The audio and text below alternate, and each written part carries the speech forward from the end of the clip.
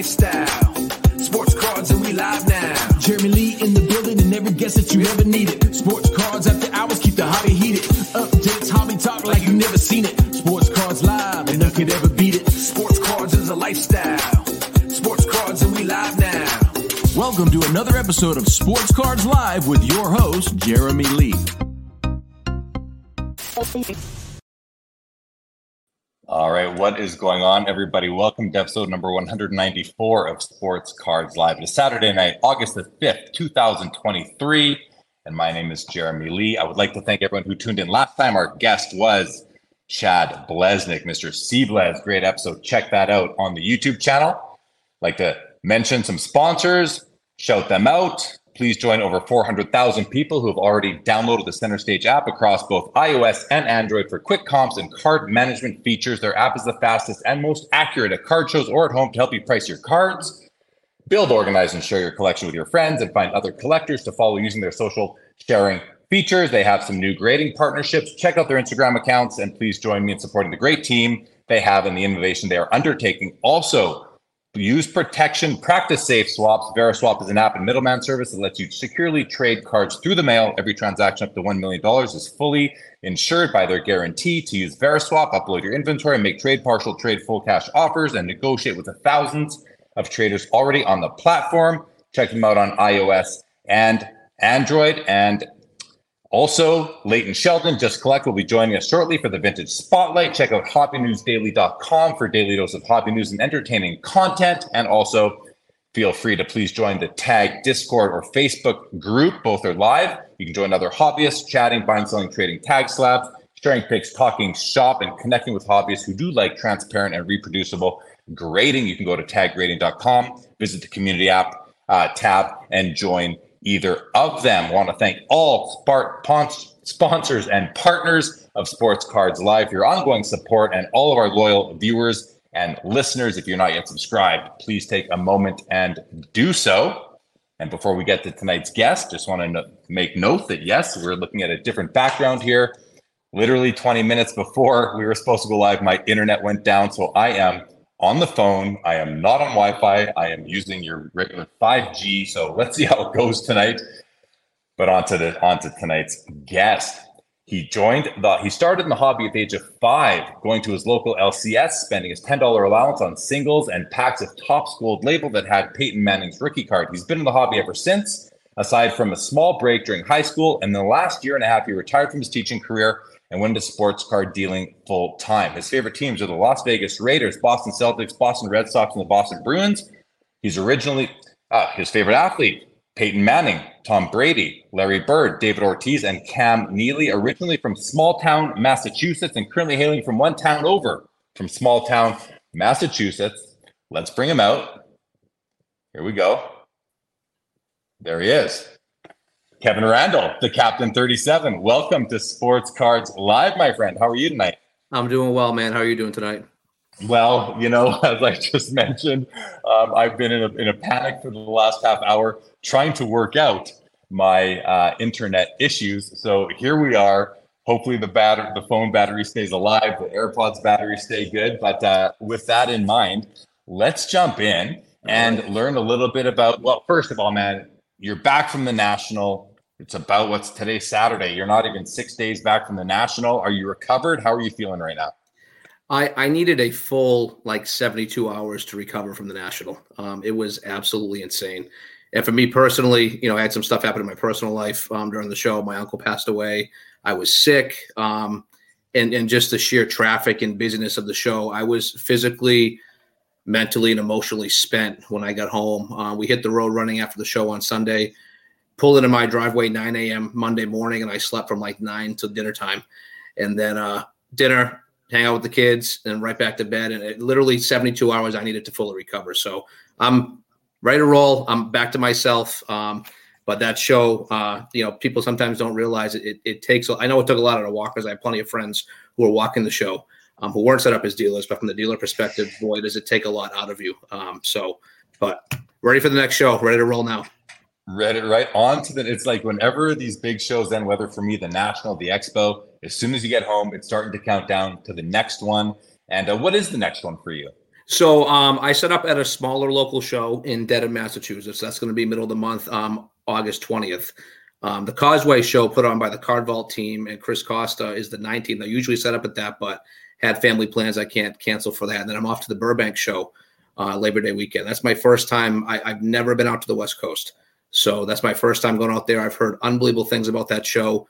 And that convention center in Anaheim looks huge. It looks unbelievable. So it's almost like it looks like it could potentially have, be a second national in a sense. So I'm really looking forward to getting out there. That's my next bigger show. So a lot more to come for that show for me. A lot of prep work to do there, but I've enjoyed just kind of winding down and kind of getting back to real life after the national and kind of settling back in.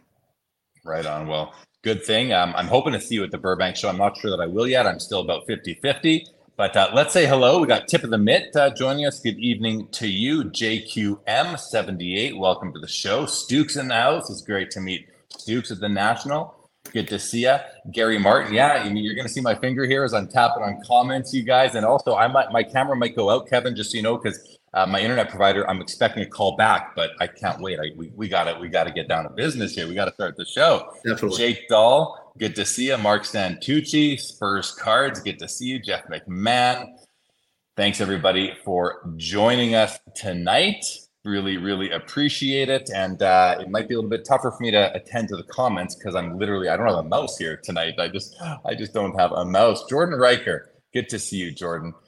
Welcome. So, Kevin, why don't you take us through a bit of your hobby history? I mentioned, that you started as a kid, spending your $10 allowance on Topps Gold Label. Peyton Manning, but take us through how did the hobby come to claim you as one of its own over the past, call it 30 years? Yeah, I'm glad it did. Literally, I've been a collector since I was 5. My uncle collected baseball cards, and he collected comic books as well. So always used to, when we got together with them, look at his collection. I always found it really cool and fascinating. And then, the Friday LCS trips, local card shop trips, at Force Play in Franklin, Massachusetts. My parents would take me, then I would go with my buddy and his dad. And it was, always trying to figure out how to best capitalize on my $10 I could spend on Fridays after school at the shop. And like you tell the Topps Gold Label story, I vividly remember going in and they were at the most expensive packs. They were $7, which I think $7 is like a cheap pack now, just so, where things were back then. But, deciding, do I want some singles? Do I want to buy one of those packs? Try to pull a Peyton. I never did, but later on in life, now I own all of Peyton Manning's rookie cards from that set. I made sure I did because I never pulled one as a kid. But and then just kind of carried on. My brother was a collector as well, so he was much more into basketball. I was more of a football guy. And then little hiatus in toward the end of high school and in college, and then once I got out of college, I really I started to the local show I attended as a kid in Mansfield, Mass, the Cardboard Promotion Show, which I still set up at today. That's the Dedham show I was talking about earlier. It's switched venues now, but used to go to that show. And after college, there was an opportunity to set up there with a friend. I had one showcase and it was all football cards, and started doing that for a couple of years and try to make some money on the side so I could spend more on my singles for my collection. And then it became a situation where at this show, consistently the only football cards I was consistently moving at the show were Tom Brady. And it was very difficult for me because I grew up hating Tom Brady. I'm a diehard Raiders fan, which you see right here. My favorite player of all time is Peyton Manning. My father's a diehard Colts fan. My mother was a Dolphins fan. So literally I was raised to dislike this man and that team. But then it became a business thing, right? Like, all right, I'm consistently moving this guy's cards every show. I got to make a decision. So I literally sold all of my football that wasn't PC and turned it all into Brady. And that was right before the Falcons Super Bowl. So when you talk about things I've timed well in my life, that's one of the ones that I timed pretty well because his cards, 10, 15, 20 times after that Super Bowl. And I was able to make some big profit on those, which turned into me buying more Tom Brady cards. And then things just kind of spiraled out of control. I vividly remember coming across a collection and having a sit down with my wife, and the collection was going to cost us probably 85-90% of our bank account at the time. So it was a pretty big purchase for me. I won't talk the exact number, but long story short, she agreed to it. I made that purchase. I made a killing on that, fortunately. And at that point forward, I'm fortunate that she put full trust in me to go do what I wanted to do with this. And that's really when things started to kind of line up into place where, hey, you know what, I think I can do this full time. Kind of put like a 5-year plan together to get out of education and being a teacher in order to be able to do this. And now here we are, and I'm doing it full time. And this is the happiest I've been in a long time, Jeremy. I'll tell you that much. That's great, man. It's just good to hear that, the hobby is making you happy. You found your place in it. We have a comment here from Sean. He says, I'm interested to hear Kevin's transition from teaching to cards. As a teacher, that's 5 years from a full pension. I want full details. I think we'll get to some of those.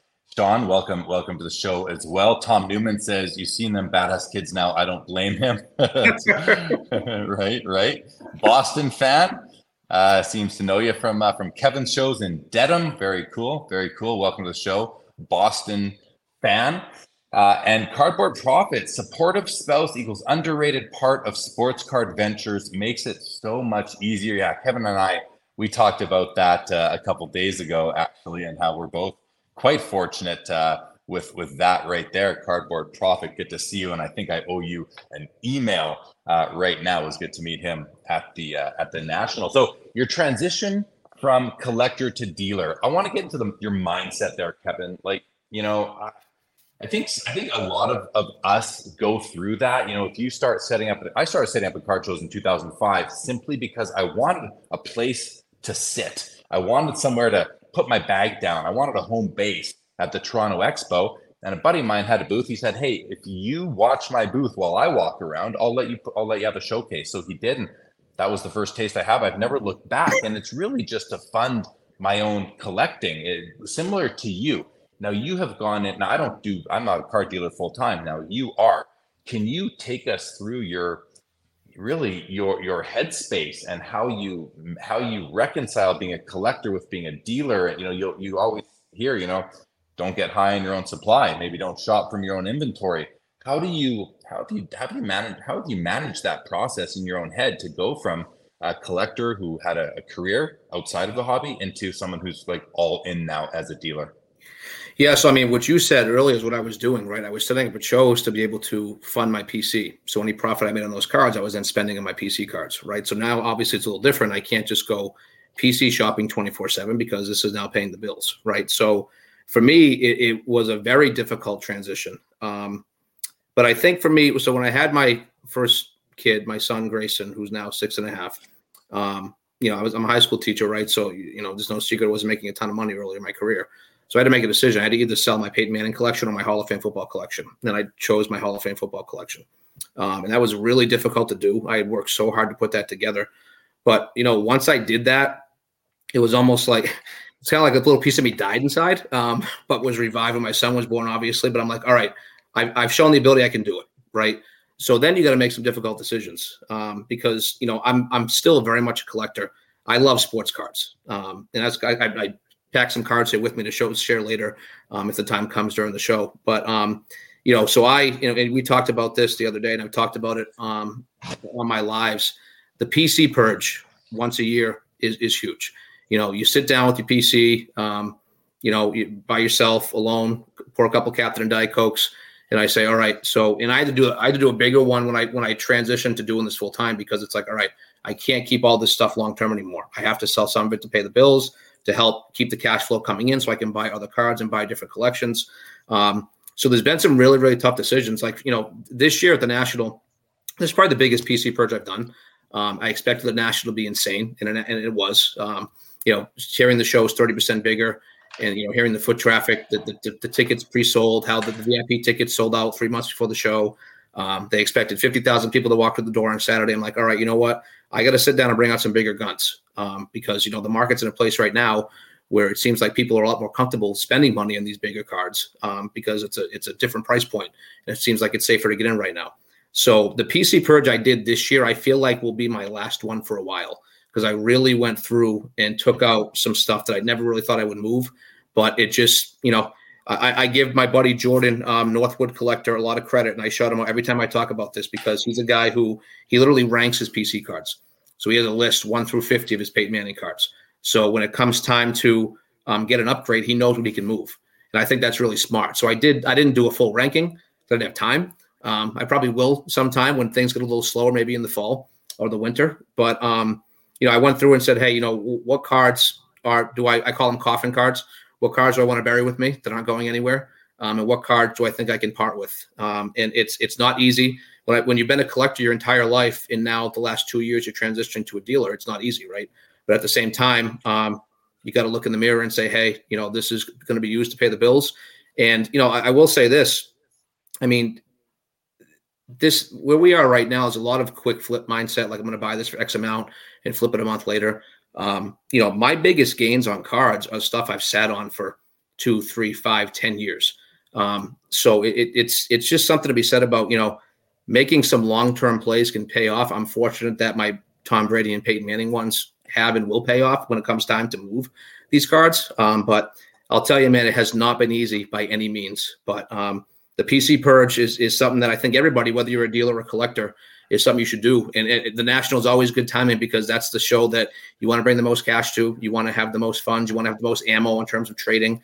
So it's something good to do once or twice a year, just to look at things and say, hey, what can I move? What can I not live without? Do I have to keep with me? My favorite cards. And I find myself doing it now. Never really did it like this as a collector. So it's just a different mindset now from a dealer standpoint. Yeah. When you said before that, you needed to do it in a bigger way, I wasn't sure if you meant pour the Captain and Coke or a bigger PC purge. Maybe it was both when you went. It was both this time. Definitely. Yes. For sure. Yes. For sure. So let's talk about the PC purge for a second. I find that to be extremely interesting, and it resonates with me too, Kevin. It's one of the things when I was watching your pre-national Instagram lives and you started talking about that, and I thought, I know this guy. This guy's we have a lot in common when it comes to the hobby and how we approach it, because I go to the Toronto Expo twice a year, the National once a year, and I always do that same. I go through that same process. What have I fallen out of love with? What don't I feel like I need anymore in my personal collection?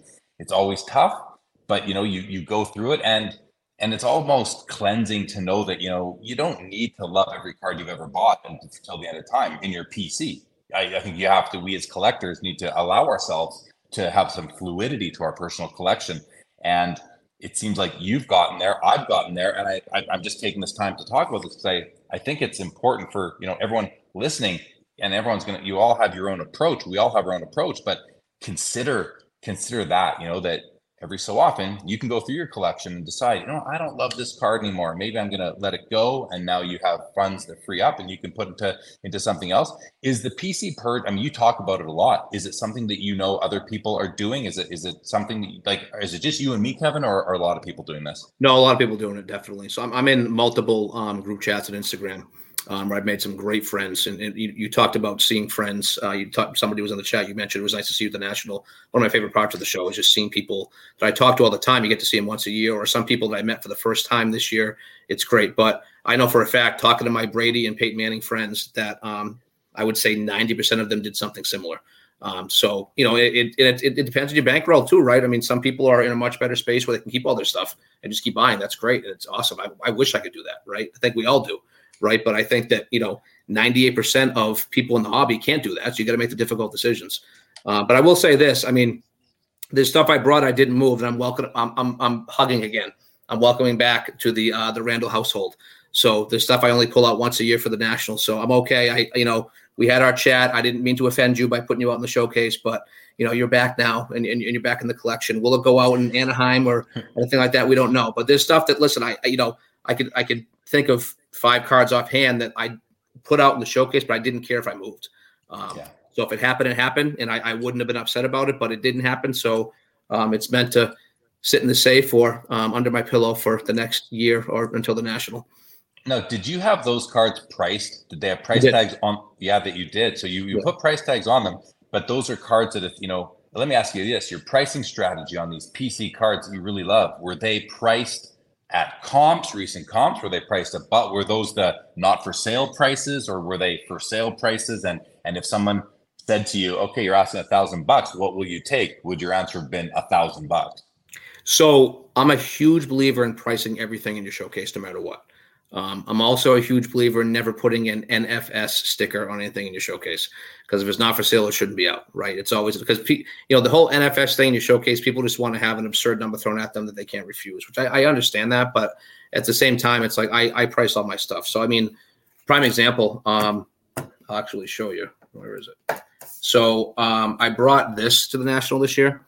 So this is a Tom Brady Prism Black Finite 1 of 1. And it's out of 2016. It's the Razzle. So these were case hits that year. And I've had this card for a long time. And, every year before the National, I get DMs from about 10 different people asking about certain cards. It happens every year. And this is one of them. And it was one of those things. It's no secret. I put a sticker of 20 grand on it. And I don't know what I would have accepted, but the sticker's there.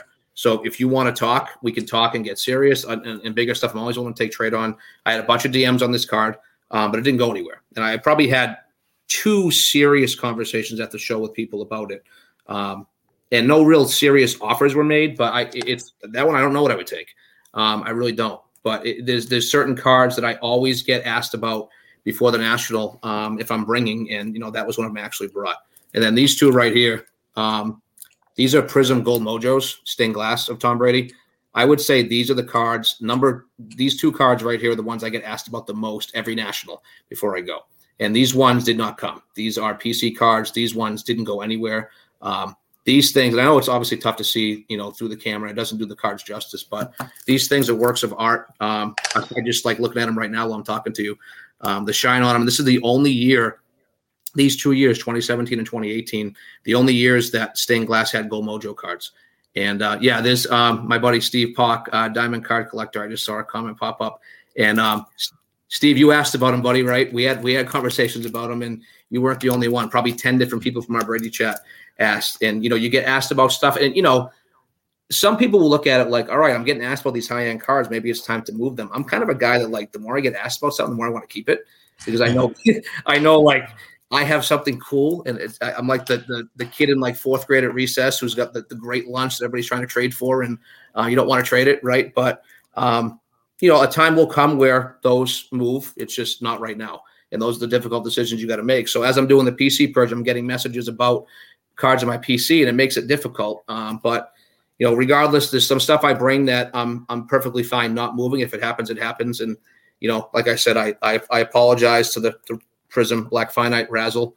I think we're okay. But I did make it clear that, listen, the time may come where you aren't in the household anymore. And, if that happens, it happens, It's like we talk to our cards as if they have feelings, because we love them so much. We think that they might. All right, we're going to go to some comments. Leighton Sheldon has joined us. He's in the green room. We're going to bring him up for a moment. Just a reminder to everybody, if you just joined, I am having internet issues. I'm doing this from my phone. You're going to see my finger as I'm producing the show on the fly. I apologize for that, but I want to welcome DT Sports Cards, a forever listener, first time live. Tell Kevin Mahomes is the GOAT. DT, love when we have first time live viewers join. Thank you for joining and for your loyal viewership for sure. Glad to have you here. JQM says, ask him if he still has any star basketball left. Kevin, I think that's for you. Do you have any star basketball left? So I have star basketball slabs. I went with one of the cooler things I brought to the show, I thought, was I brought a 2-row box of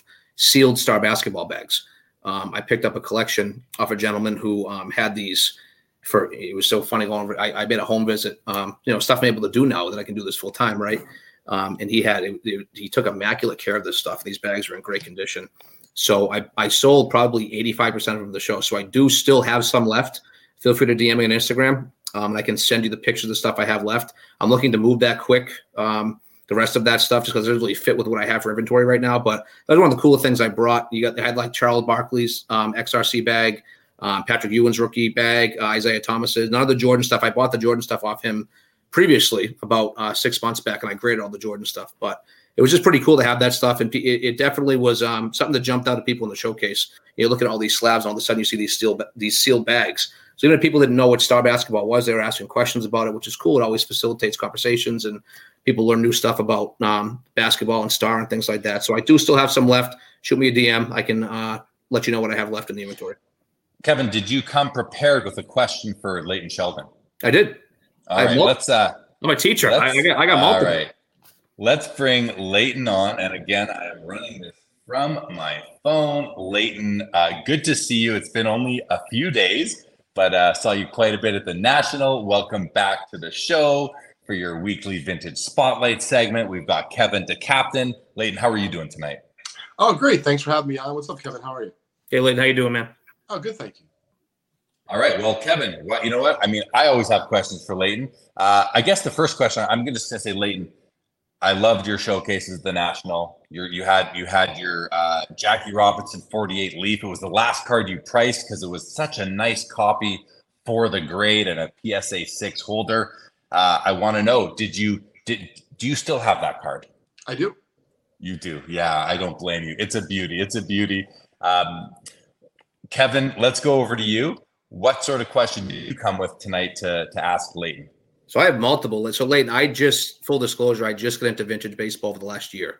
As I went into this full time, I knew I had to expand. I came across a smaller vintage collection I purchased, did well with it, and I just became very intrigued by it.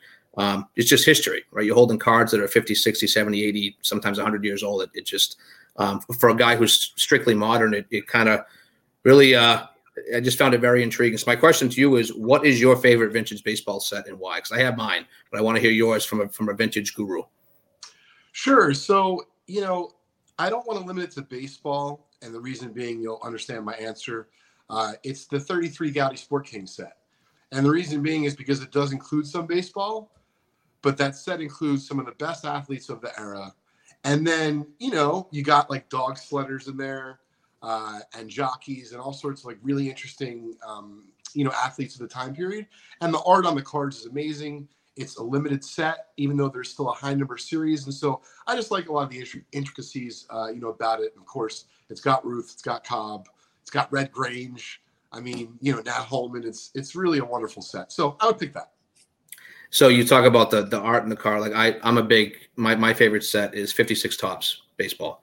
So I really like that set. I like the action shot in the side of the car that just jumped out. I'm a big aesthetics guy, just like how the cards look. So one of the first vintage baseball cards I got was a Mantle 56 Topps Grayback SGC 6. And it was tough to move that one because it was my favorite card. I got it. But once again, I mean, it's paying the bills now. I got to do it, right? So what made you choose vintage? Like what made you, that's your thing. You're an expert there. What made you go vintage over modern? Well, I would say a lot of heartache. So joking aside, Kev, I grew up, loving baseball and, didn't realize that some of these greats were within reach. So as a kid, my dad wasn't collecting. So if I went to a convention, I remember being 12 or 15 and like you would walk up to someone's booth who had older stuff. And it was like, if you weren't with your dad or with an older brother or an uncle, they basically looked to you like, why are you at my booth? And I didn't get education. I'd ask about like a Mantle card, like, oh, that's super cool. They're like, yeah, kid, I'm sure it is, like scram. And so, I, like many of my constituents, my peers, I bought as the packs came out. So, 89 Upper Deck. And, obviously I don't need to take everyone through the history. And what I found as I grew, let's say into my 20s, dealing with cards, I didn't have anything to show for my money. And remember, there was no one of ones. So it's completely different. And I'm not saying modern is good or bad today, but it's just different. So as I started to appreciate the game, not just baseball, but all the sports and the history of it, and the fact that I could hold these little artifacts in my hands, I mean, candidly, I was hooked. And once I had the financial means, forget about, to just dabble in it and collect. But as you're talking about retiring from teaching, once I realized that, I'm going to take a shot, maybe make a living from this, I took it that much more seriously. And for me, there was just such joy in learning about the nuances, the different sets, the players. You're a teacher, right? Like, I didn't do that great, in certain subjects, but the subject that I did great in was math because I love numbers. I enjoyed how it related to baseball cards and baseball. And so, for me, I was just happy that eventually I found my way to it. But believe me, it was not early, or at least I wish it was earlier. Gotcha. Great story. So my last question to you is, just like modern stuff, vintage baseball, you get into, certain sets and the right guys that can get very, very overwhelmingly expensive. So for somebody if you were talking to me last year, and I said, hey, Leighton, I want to get into vintage. What's a good starting point? Like, what should I be looking for? Is it sets I should pay more attention to? Is it certain players? Like, what would be somebody who doesn't have a huge bankroll? Like, what's a good entry level or entry point to get into vintage?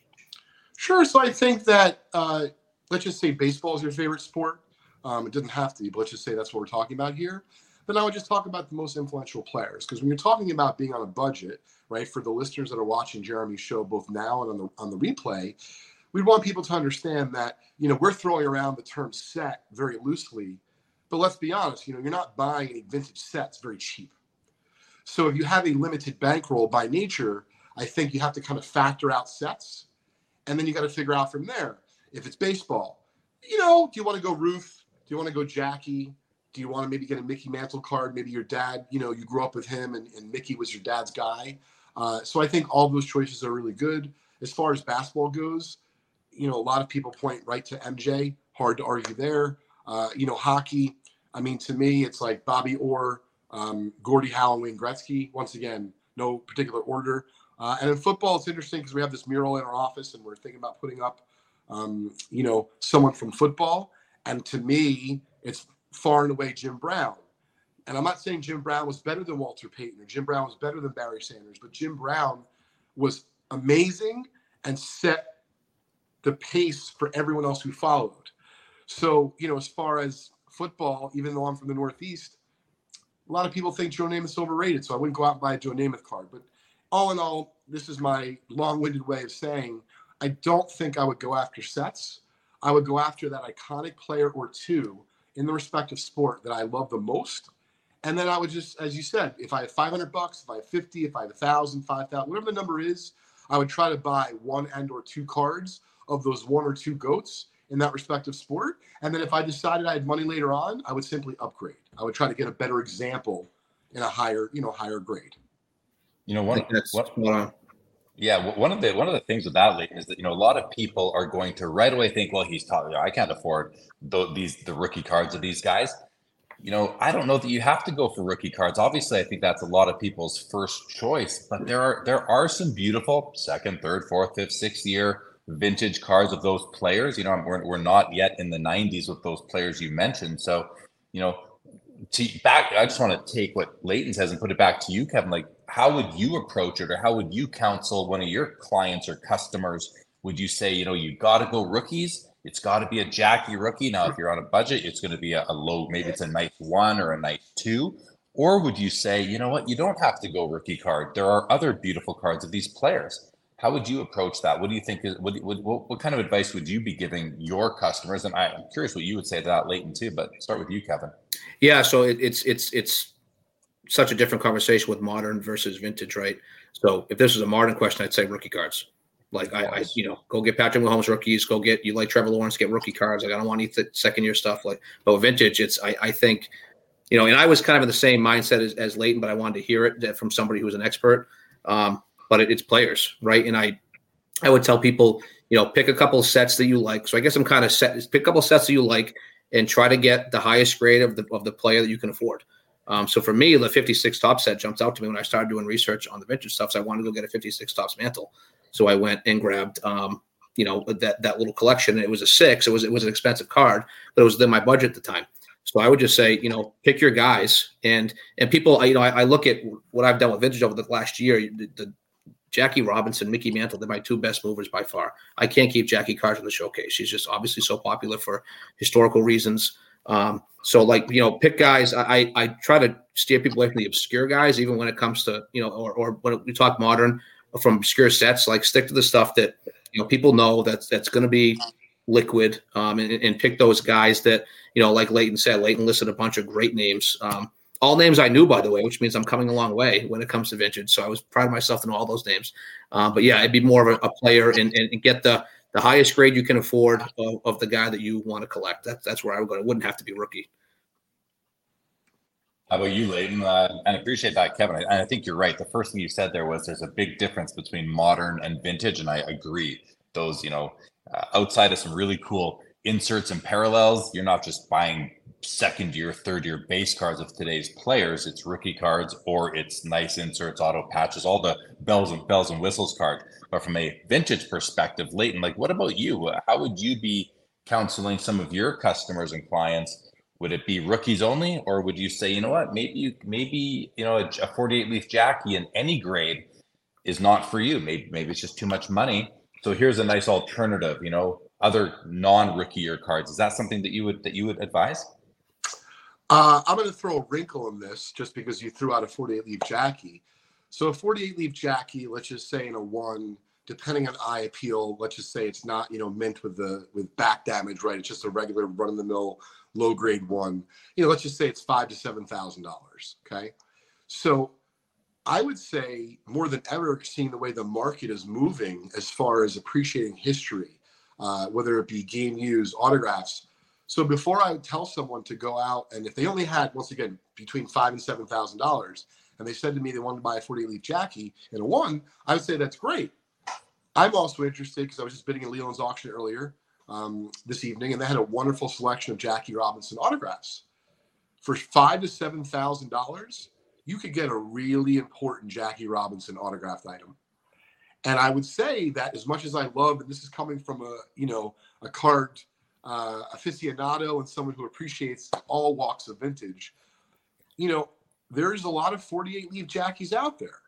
There's not as many late 40s Jackie signatures out there. And so I placed some bids in Leland's, and when I sign off, Jeremy, I'll check to see if anything holds up tonight. But I would say it depends on your budget, the player that you're attracted to, right? The era that you're attracted to. But in general, right, I still vote for buying the highest grade. But I do think if you're in love with a particular card and you can only buy, albeit a 1, you might be better served to deploy that money somewhere else. Yeah. Okay. Fair. Appreciate it. Anything else, Leighton, that you'd like to mention tonight? I did. I don't want to ruffle any feathers, but this is all in good fun. I caught Kev for a few minutes before I signed on, and he was talking about being a teacher, being prepared for the National. So there's one thing I vehemently agree with, and there's one thing I maybe didn't agree with, and I wanted to kind of bring up both if we had, a minute. Please. So the first thing is, Kev, years ago especially, I never considered myself to be a good retail show dealer, whatever that means. Meaning exhibiting, setting up, and selling. I love exhibiting. I love chatting with Jeremy and folks like him. I like chatting with my friend Darren and other collectors like him that are eccentric. And I do like to do business, but I absolutely like buying much more than I like selling. And it was very apparent when he came to my booth. And so in recent years, whether it be from someone like you, Kev, who obviously we just met tonight, but like a really good buddy of mine named Joe Pank, he's a really great show dealer. He's always very well prepared with the stuff priced out. And I could see the dividends that was paying for him. And so I just wanted to say I fully support, going to the convention, whether it be the National or locally, because if you have everything priced out or most everything priced out in your booth, you're just going to be able to do commerce more easily. However, where I disagree, at least a little bit, and it's funny because I tuned in just as you started talking about this, was the whole NFS. And for those that are watching that don't know what that is, not for sale. So let me tell you at least this, and even though I know I'm a dealer and I do this professionally, Kev, I'm also a collector at heart. And I just wanted you to hear this 30-second synopsis of this one card I put out, not just at the National this year, but I put out the last couple Nationals, and kind of what happened from it. So Drake is someone I, came across and met on Jeremy's show. He's got an extraordinary collection. And Drake actually came to my booth a couple of years ago at the National, and he saw that I had a Hulk Hogan PMG PSA 10. And I didn't have any price on it, but I believe I had an NFS on it. And so fast forward, Drake and I have become pretty friendly through the last, call it year or so. Well, he purposely brought his BGS 9.5 to the show. And even though he wants to buy my PSA 10, he was not only not offended by the fact that it had an NFS on it, but he also asked, hey, Late, I know it sounds kind of corny, but can we take a picture? I'm like, sure. He's like, no, can I take a picture with you with the cards? Absolutely.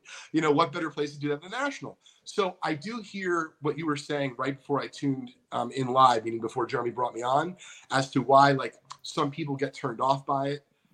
But to me, I look at the convention of the National and other big conventions like that as it's an experience.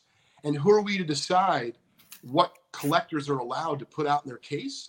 And I wasn't fishing. I'm not trying to, reel someone in to bring an offer. Hey, if they want to, as you said, Kev, I'm not going to stop anyone. But it's really a conversation piece. And candidly, just the way that card shines, that purple, especially in a vintage case, it literally is a showstopper. So that was just one, regular collector's 2 cents about the NFS. And I think that, everyone's entitled to an opinion. But to me, I put some of those types of items out, whether it be photos or one-of-a-kind modern cards I have, because I'm really not interested in selling them. But I love talking cards. I'm a card nerd. And I love hearing people's feedback. And of course, believe me, if I ever sell the Hogan, Drake has sworn me, I have to give him first chance. And the joking aside, that was just, what I wanted to share about it, because I don't always think, Kev, it's coming from a place of trying to get someone hooked or like get a super duper price for a card. It's really just coming from a place of hobby love and wanting to, basically say, hey, this is a really cool card I have. Maybe you have a really cool card that you'd like to show me in response, or have a discussion about it. Well, sorry. No, I appreciate it. And I was just going to say that, like, before you respond, Kevin, that one thing that I like about these conversations is that it does give us the opportunity to consider something that we maybe hadn't considered before. So with me laying that out there for you, Kev, I'm really curious as to your response. As I'm sure. Yeah. So you said, Leighton, that you're not fishing. So I would say, from my experience as a walker at the National, of 10 people who have an NFS card in their showcase, you're probably the only one who's not fishing. And I respect that, because I can tell that you're a collector, right? And also that Drake guy, I don't know how you deal with him, man. He's tough. I'm kidding. Me and Drake are boys. He's a big Peyton Manning guy, obviously, as I'm sure you know. We've formed a very good friendship through cards, through Instagram. So it's always great seeing Drake every year. But I get that. I also, for me, looking at it from a dealer perspective, I just say when I have something in my showcase that's marked not for sale, it's taking up a spot of something I could sell. So I'm more, I guess that's the salesman part in me. And listen, you're right. You're definitely right. I just want you to understand that there's always something beneath the surface, and it's not for you, me, or anyone else to judge. I just say appreciate it. And if you don't appreciate it, which it sounds like you may not and others may not, I just say, to me, no harm, no foul. Like, walk by, if that card makes you drool, maybe you'll see another example through the show and like work that much harder to get it. But I don't think it's always, and believe me, I'm flattered to hear I might be the only one out of 10. I don't think that's the case. I know plenty of guys who've been doing this as long as me, if not longer. And, they're putting it out there because, listen, they want to show off. They're not going to sell it, or they're not going to sell it for any sort of reasonable offer. And I'm just telling you, from one collector to another, I actually prefer to see those, because that's the real juicy stuff. You don't know what story's behind it. You don't know how they acquired it. You don't know what else they're working on. And maybe they're going to share with you a nugget about something that you're going to learn because of this whole NFS discussion. And I just know, for me, I've had wonderful experiences from it. And I just personally don't get frustrated, because I have the discipline to understand. I don't press, and I don't try to, make an offer. I just say, hey, can I check it out? It seems really cool. Maybe I'll take a photo. Maybe I'll put it on Instagram. I'll always ask, but that's, my 2 cents on it. Yeah, it's interesting to hear a different perspective, definitely. Yeah, and fair comments all around. This person says you need eye candy to get clusters to the table to start the conversation. Brian P says they are fishing. Tom Newman puts out fish hooks. Brian P as well. I mean, listen, I've set up. I once had one whole showcase that was simply what I felt were museum-worthy cards, and they weren't for sale. I just put them out to show them, because they were all one-of-ones, and they looked very beautiful.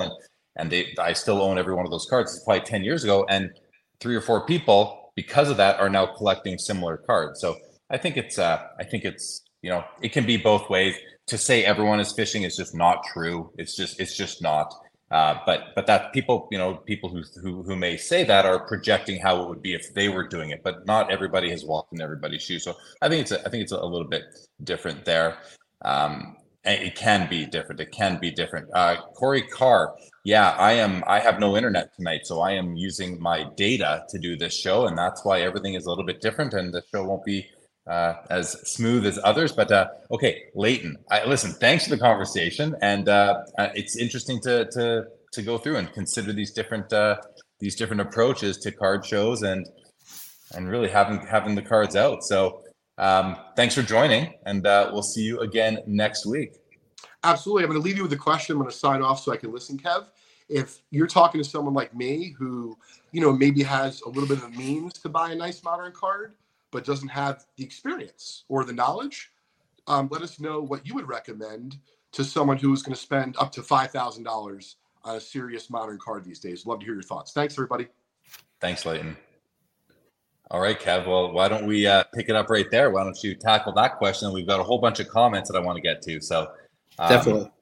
It's please. funny because I posed the same question when I first got into vintage, right? Like if I have X amount, where am I going? So, I mean, what I tell people is, and I have plenty of friends who, who didn't get involved. If you like sports and a little bit of gambling, who didn't get intrigued by the hobby during COVID, right? We were all sitting at home, nothing to do, right? I had so many text messages, phone calls with people. I want to get in. What should I do? And I talk about this all the time. I always steer people away from the young, unproven quarterbacks and young, unproven prospects. Like, so for me, for example, I have Patrick Mahomes stuff. I love Patrick Mahomes despite being a Raiders fan. It's very difficult watching him, throw 5 touchdown passes per game and do dances and circles and huddles against the Raiders every year and watch them tear them up, right? But for me, I didn't get into Patrick Mahomes stuff until he won a Super Bowl. So for me, I'm more of a blue chip guy. So I would always steer people toward, hey, I want to get into a modern, but a proven commodity.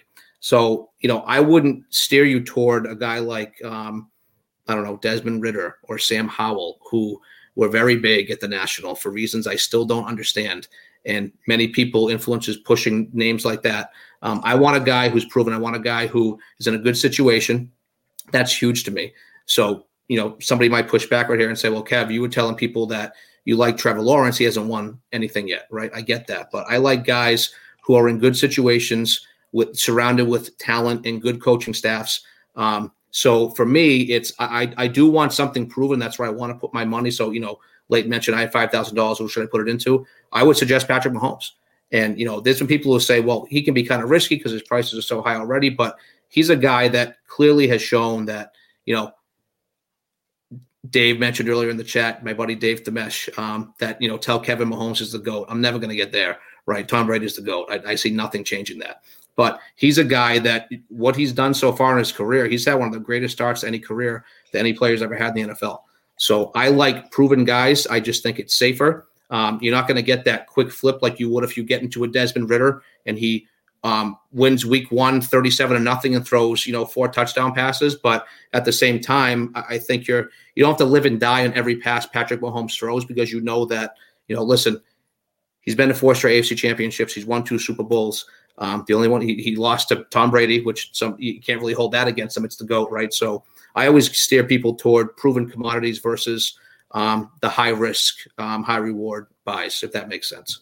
It does. And I think that's good advice. And that's probably the way I would go. If I would then, I would ask the question, are you looking for an active player or a retired player? And then obviously you're going to try and steer the person into a player that they like. And then I think where guys like you, me, Leighton can help is, okay, we know what era you like. We know what player you might like. Now we can help you folks on the card because we have that experience. So, okay, let's go to some comments that we've had over the past little while. Mark Santucci here says, Kevin, any cards that you sold because you had to that you now miss?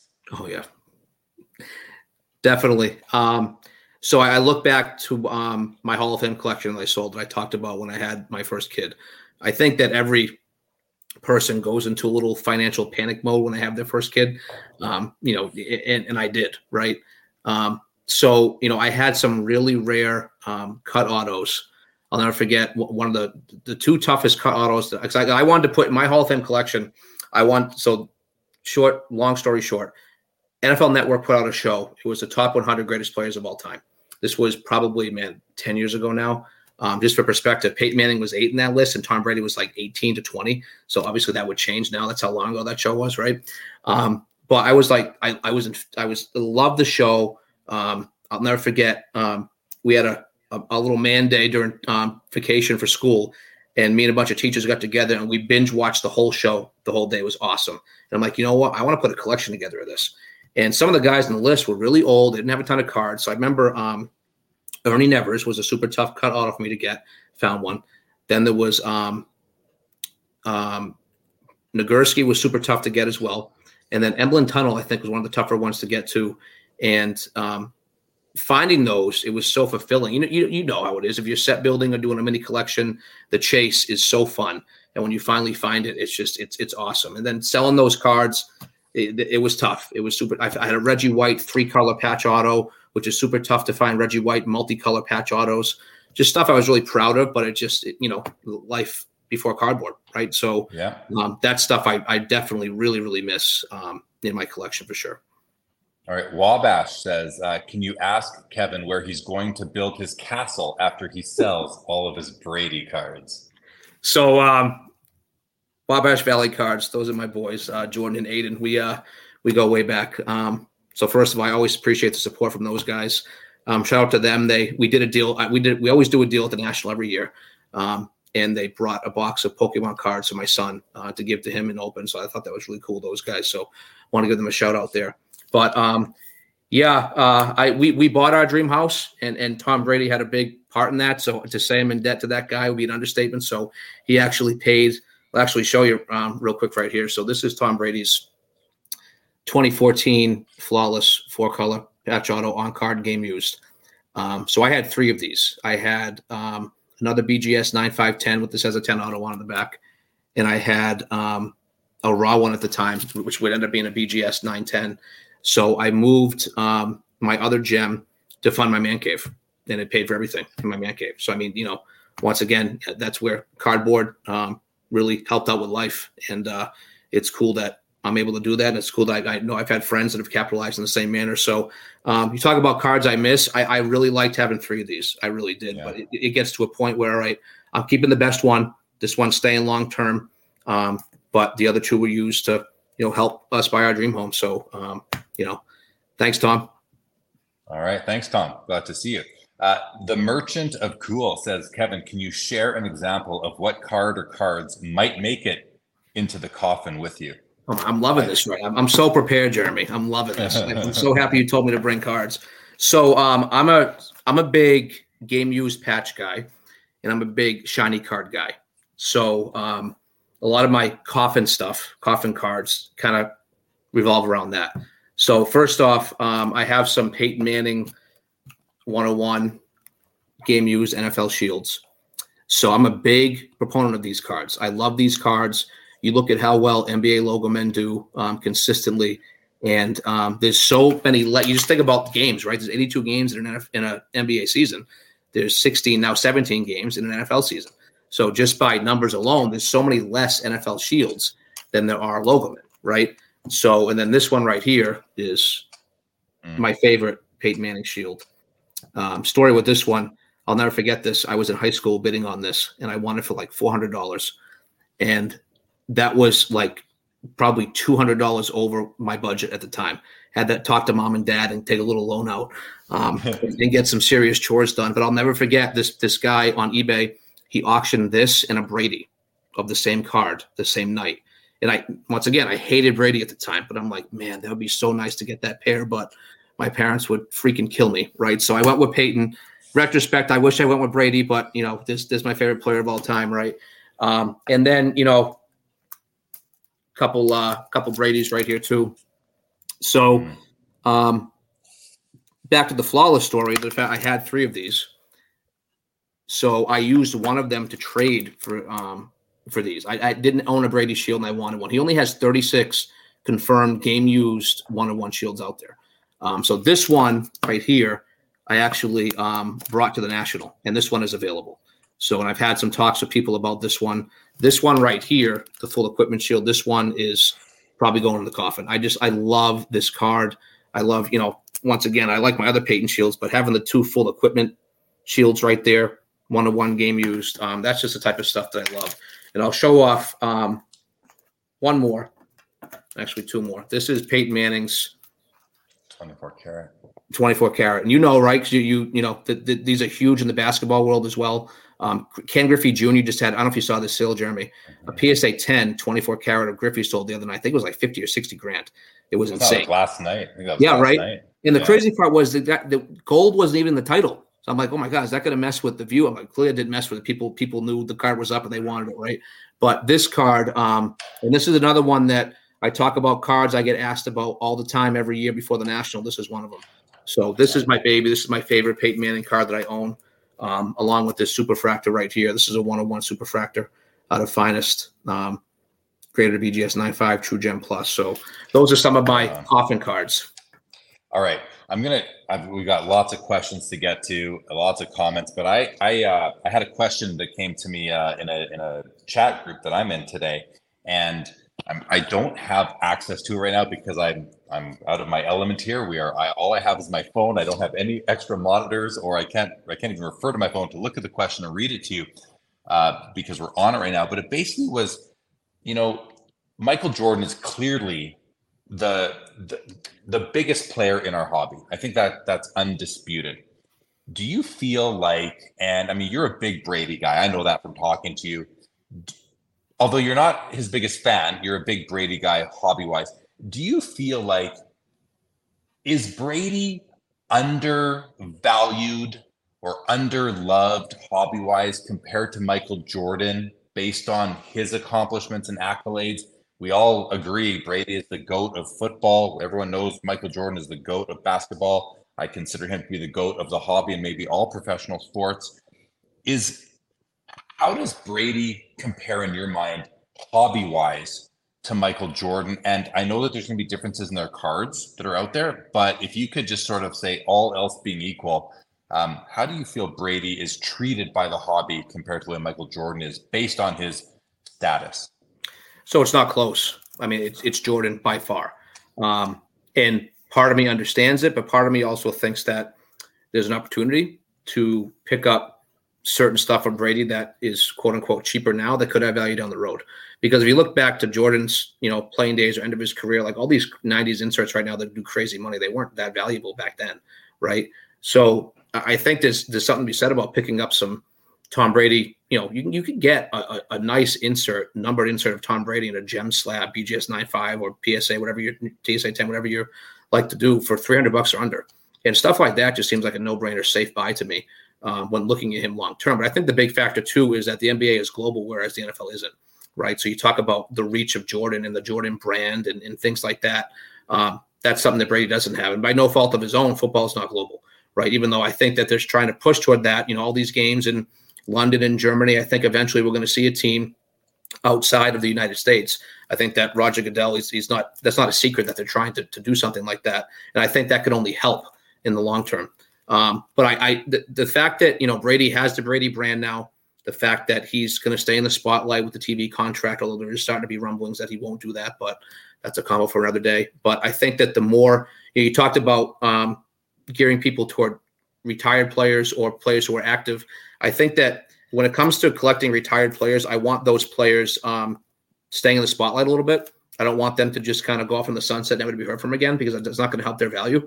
So I think guys like Peyton and Brady, I don't know about you, but I love watching Monday Night Football, the whole Peyton and Eli broadcast. It's hilarious. They go at each other. They make fun of each other. Then just getting in their minds when they're talking about certain – it's just awesome. He's in the limelight, right? Peyton – people know who Peyton Manning is. People know who Tom Brady is. Not to any close scale of Michael Jordan. So I think that, go back to your question, it's Michael Jordan. It's not close. But I think that can that gap be closed a little bit? I think it can, but the gap's always going to be there because MJ is MJ. I mean, he's got the brand globally. Yeah, I appreciate. Great answer. I agree with what you said. All right, we had a comment here from Cardboard Prophet says and this is going back to our discussion earlier. That's the hardest part about dealing cards as a primary income. You have to make decisions out of need sometimes, which doesn't always match what you want to do. Yeah, very fair comment.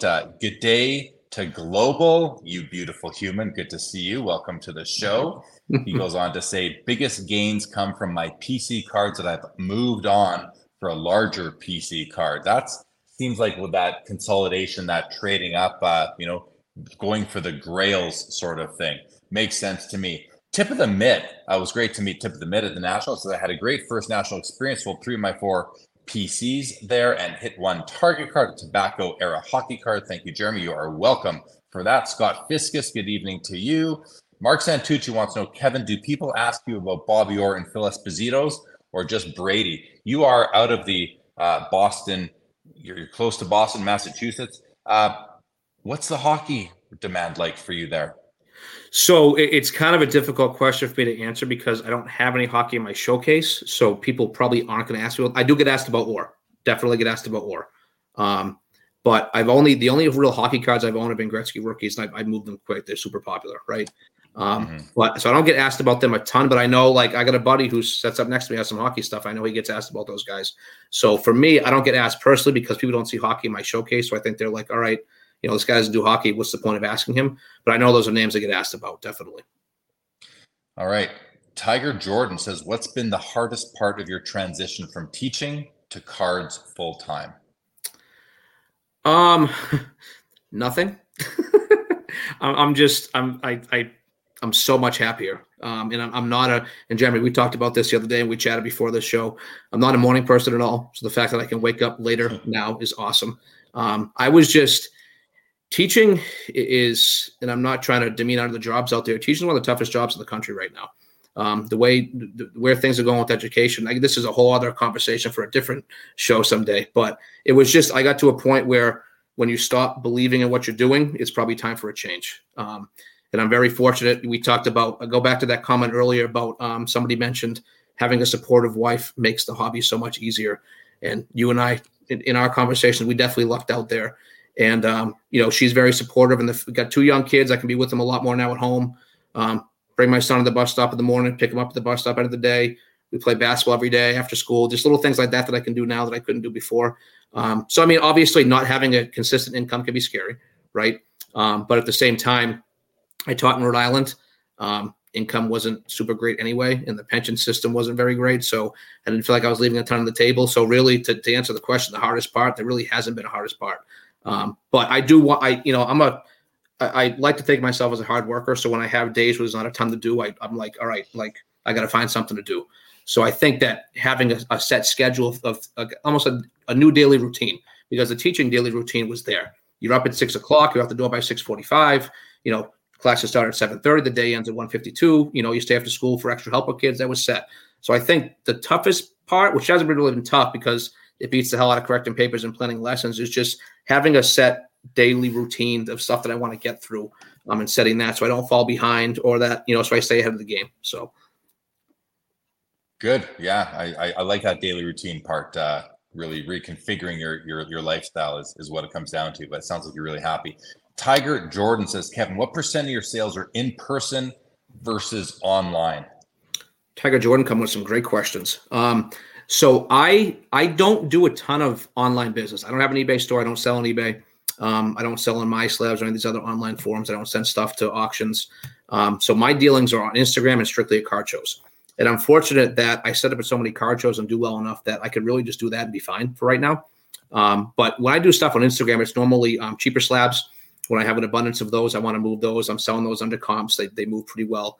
Or for example, like I pick up a random collection of like cheaper game using autos of Legends, which I did. I didn't move a ton of those to the National because I didn't have space to put them out. But I might move some of those in a story sale. So my percentage of online versus in person is probably like 90% to 10. So it's 90% online, in-person deals. Wow. Excuse me, in-person deals versus online. Yes. All right. Thank you. Tip of the mitt. Not everything is for sale, but most things can be bought. That's in reference to the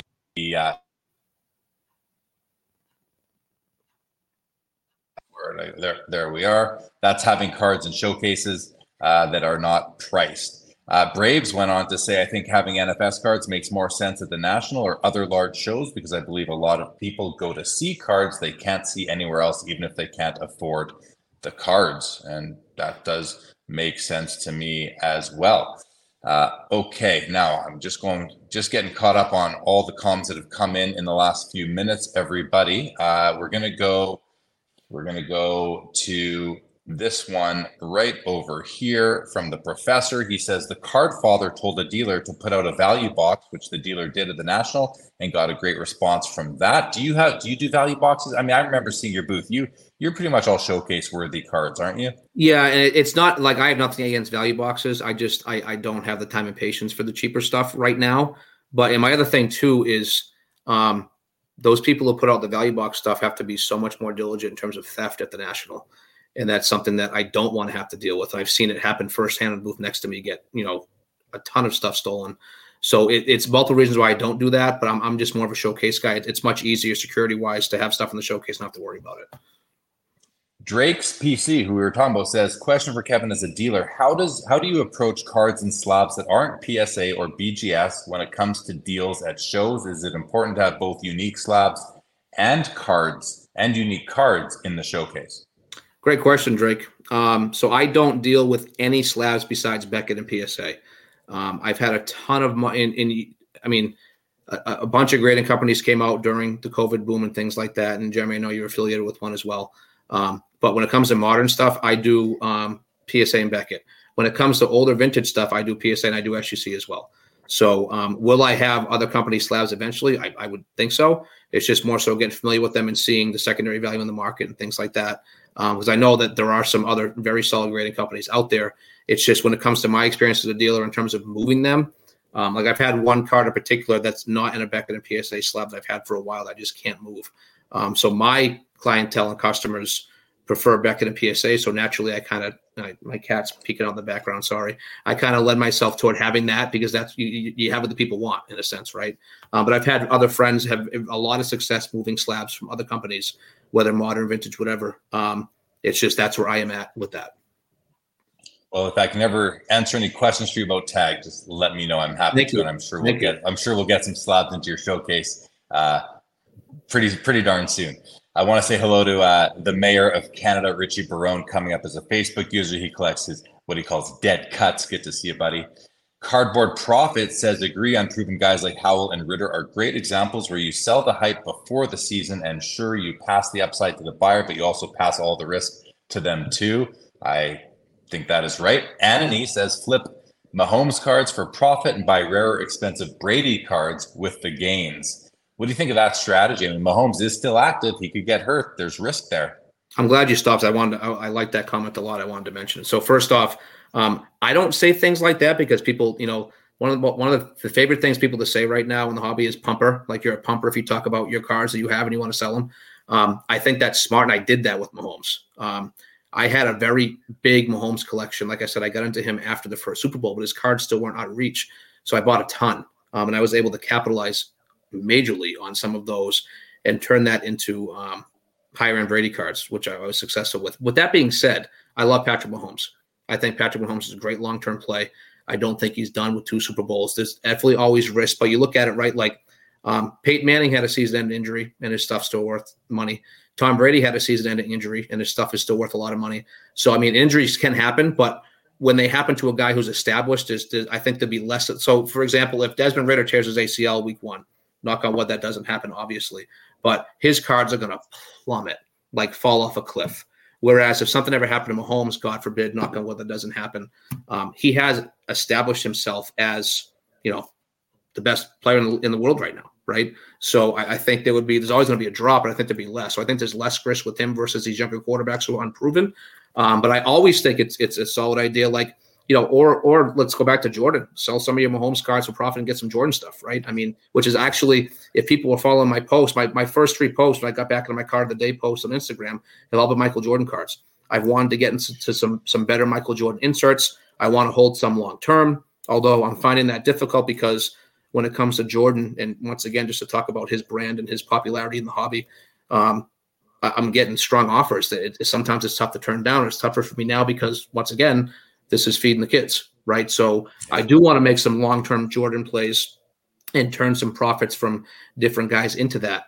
So I think that's a great suggestion from the comments. It's just I'd rather flip my Herbert or Lawrence or Jalen Hurts or Desmond Ridder or guys like that into Brady cards versus all of my Mahomes. I would flip some, but I wouldn't sell them all because I think there's going to be a lot of value for him long-term.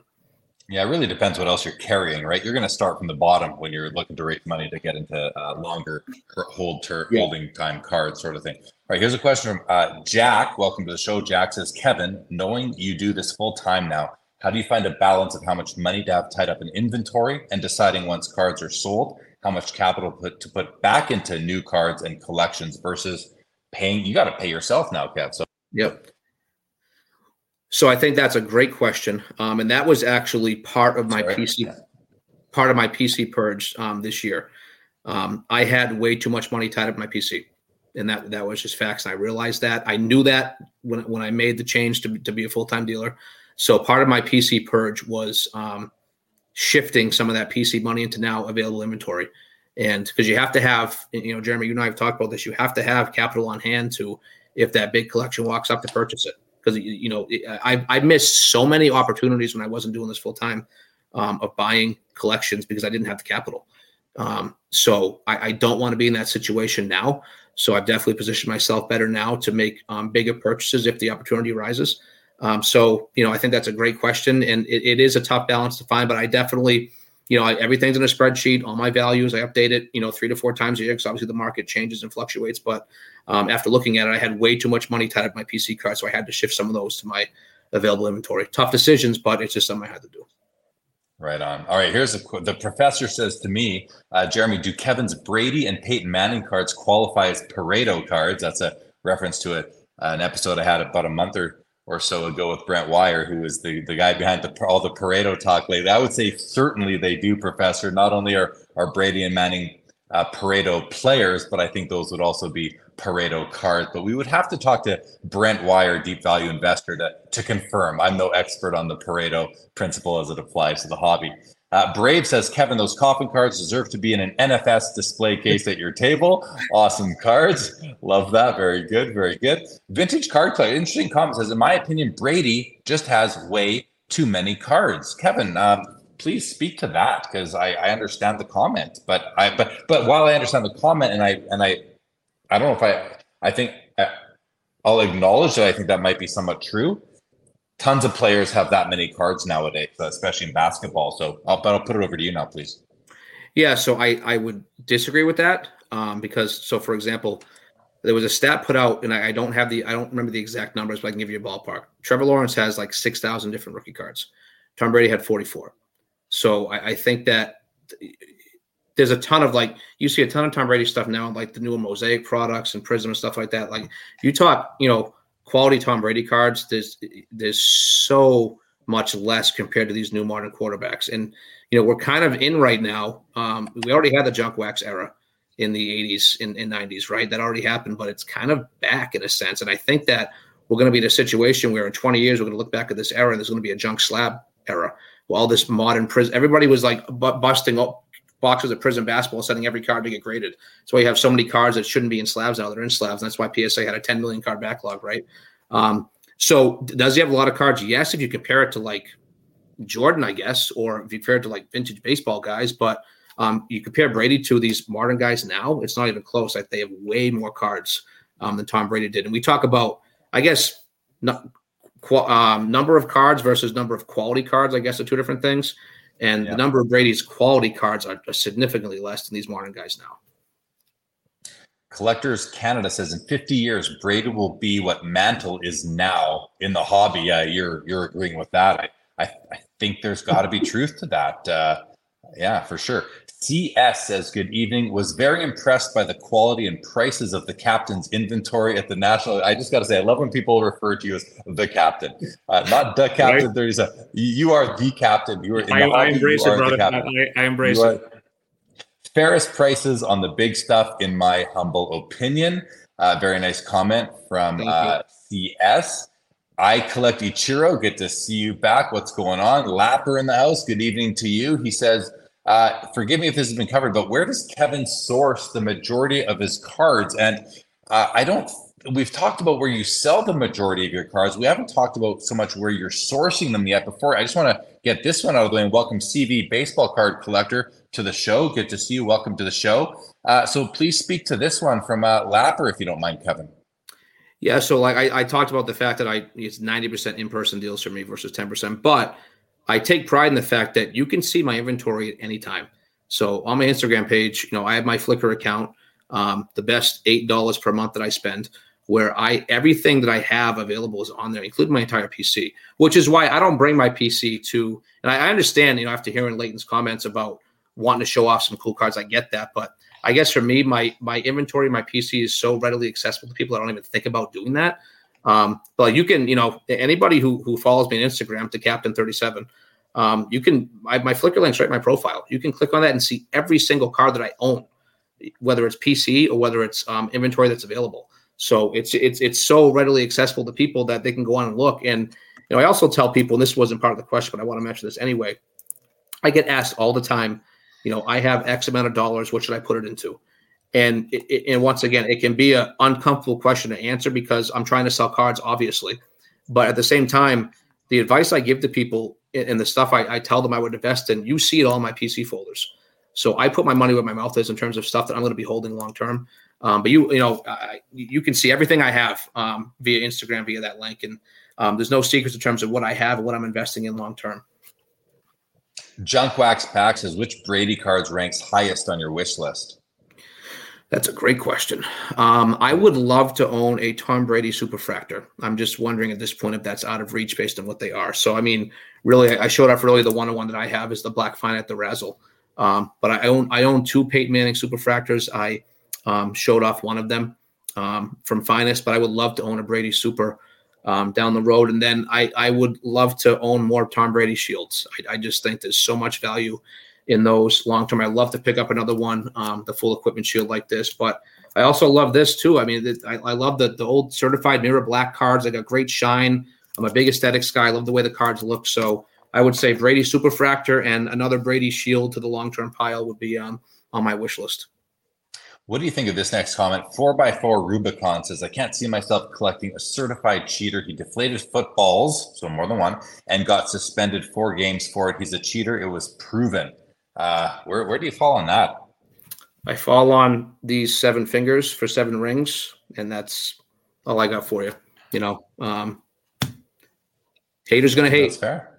Haters gonna hate, no doubt. So listen, you switched from being a school teacher, going into, as I bounce around, going to the hobby full time. Did you get any help? Did you get any advice? Did you consult with anybody and say, hey guys, I'm thinking about doing, like, outside of your wife, maybe your best buddies who you would go to for any kind of, life type of decision.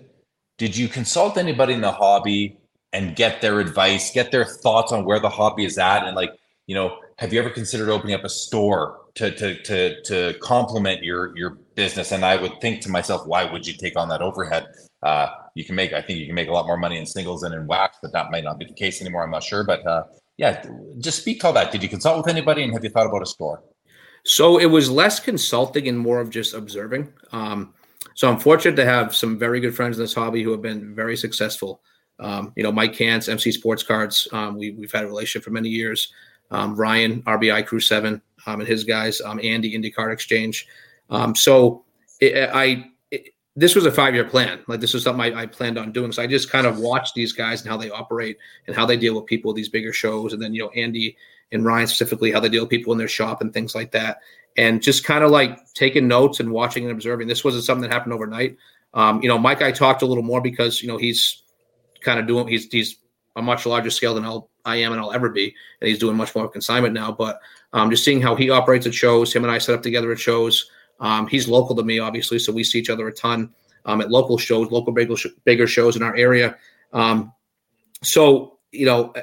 the road, I could see potentially a shop, but that's way down the road. Like, my whole thing with this decision was a huge part of this was, my parents love him to death. My dad was a 9-to-5 guy, a hard worker. He came home, ate dinner.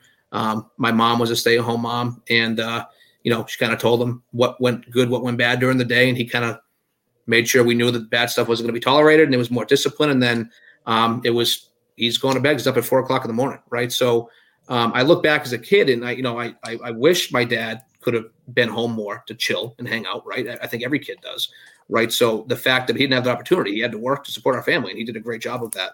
So I think that my whole thing is I would love to do that with my kids, be able to be home when they get home from school, to be able to be in the morning to help them go to school, to be able to, help them with homework, do things that, my parents didn't necessarily have the chance to do.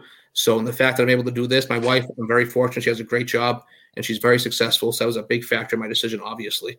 But I want to be able to do things for my kids that my parents couldn't for me. And I think that's important. And really the big part of the decision was being at home more with my kids. So the card shop thing definitely wouldn't even be considered in the next 5 to 6 years. Maybe down the road, I would love it. And, like I talked about my card shop that I visited on Fridays in Franklin, Mass, Force Play. And it was owned by 2 women. And I actually reconnected with them at a show, a local show I was set up at probably about 10 years ago. I saw them. They walked in and they were looking at me, and we locked eyes, and it was like we knew. They're like, "You're the Peyton Manning kid. You're the kid that was buying all the Peyton Manning $1." And we long conversations, and one of them recently passed away, and I was very, I'm so in debt to them because that experience they gave me as a kid made me fall in love with the hobby, and I wouldn't be where I am today without those early age LCS trips going to their shop. So I'll give Jen and Lisa a shout out, and Lisa, God rest her soul. But I'm so in debt to them because the experience I had as a kid because of them made me fall in love with this hobby. And now the fact they're able to do something that I love so much, it all goes back to that. So I would love to own a shop down the road, no secret, and build something like, guys like Ryan and Andy and, have done, but it's just not in the cards right now. It's not my business plan right now. My plan is to do what I'm doing, travel the shows, in-person sales, maybe build up a little more online sales next year, but just be a dad and be at home more with my kids. Yeah, I hear that. I got to make a trip and check out all these shops, which I haven't been to any of those ones yet. So, but know these guys, and they're all great people. So, okay, we still want to cover regional premium and what's going on I remember back in the day, Beckett magazines used to say, here are the prices we're seeing, but you will see regional premiums as well. And we want to talk a bit about that. You have a bit of a concern as the hobby moves forward. I want to get to that. We want to talk about content and branding. So we've got a few things to get through still. Before we do all those, Mookie Chilson says, Kevin, what did you teach? Anything that relates to all of you, anything that relates at all to your current career? Please keep this one quick. Yeah. So I was a high school English teacher. I was an assistant football coach for 7 years, and I was the head basketball coach of the high school. I'm still the head basketball coach. I'm still coaching, but I was the English teacher. So really nothing that relates to cards, basically. So yeah. Quicker than I thought it was going to be. Mookie goes on to say, Jeremy loved the makeshift effort to get the show online, make air, not art. You're doing both.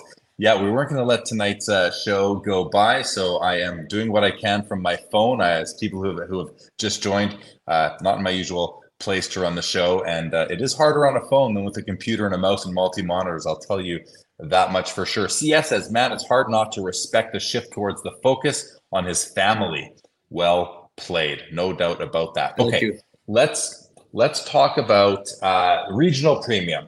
I think I put in the description for this video that we're going to talk about the downfall of the regional premium, because when we were chatting the other day, I basically said, like, are you noticing a regional premium on cards? Are you going to Chicago and buying Brady cards to take them back to Boston shows? Are you loading up on Dallas Cowboy cards for when you go to the Dallas show and that sort of thing?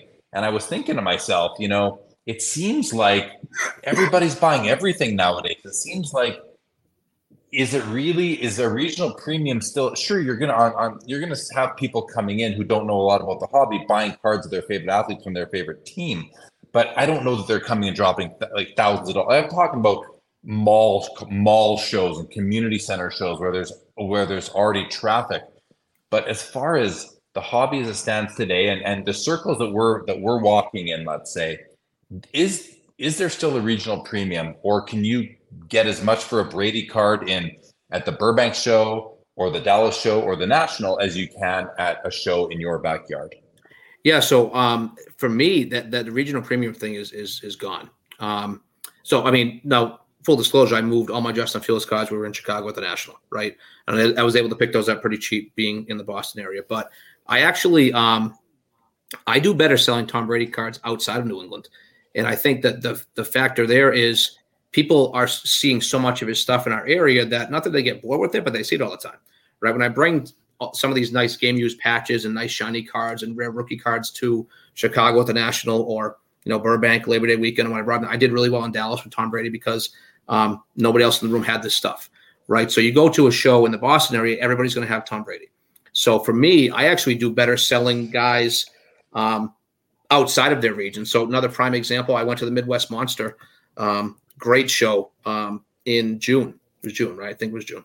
And I barely moved any Peyton Manning cards, and I had two Johnny Unitas rookies. I thought for sure they would move there. Neither one of them moved. So moved a ton of Peyton Manning in Chicago at the National, moved both my Johnny Unitas rookies at the National. So I'm and I can just speak for me personally, I'm having more success selling guys outside of their region. But I mean, with that being said, back to the Justin Fields thing, he was in super high demand in Chicago. Michael Jordan was in super high demand in Chicago. He's in high demand everywhere. But back to, you mentioned something else I want to touch upon. You said, am I looking to buy Tom Brady cards in Chicago to bring him back to Boston? My answer to that's no. I've actually found that Tom Brady stuff is so highly priced and sometimes overpriced a lot at these bigger shows. And I think the reason is people have less access to his stuff than I do in my area. I see it all the time. So I can usually pick it up cheaper and price it cheaper because of that. It's because there's so much of it. It's a supply and demand thing. So when I go to these, and I heard it from, my Brady chat, multiple Tom Brady chats, probably 50 different Brady collectors on Instagram. So I'm hearing about the show through all these different chats. Once I get back from the show and I sit down and rest my feet from 10 hours on my feet at the show.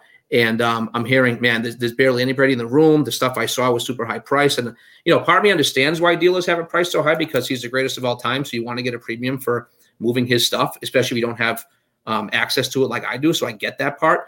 But I've always had better success moving Brady outside of New England and the Boston area versus inside it. Yeah, interesting, but doesn't surprise me.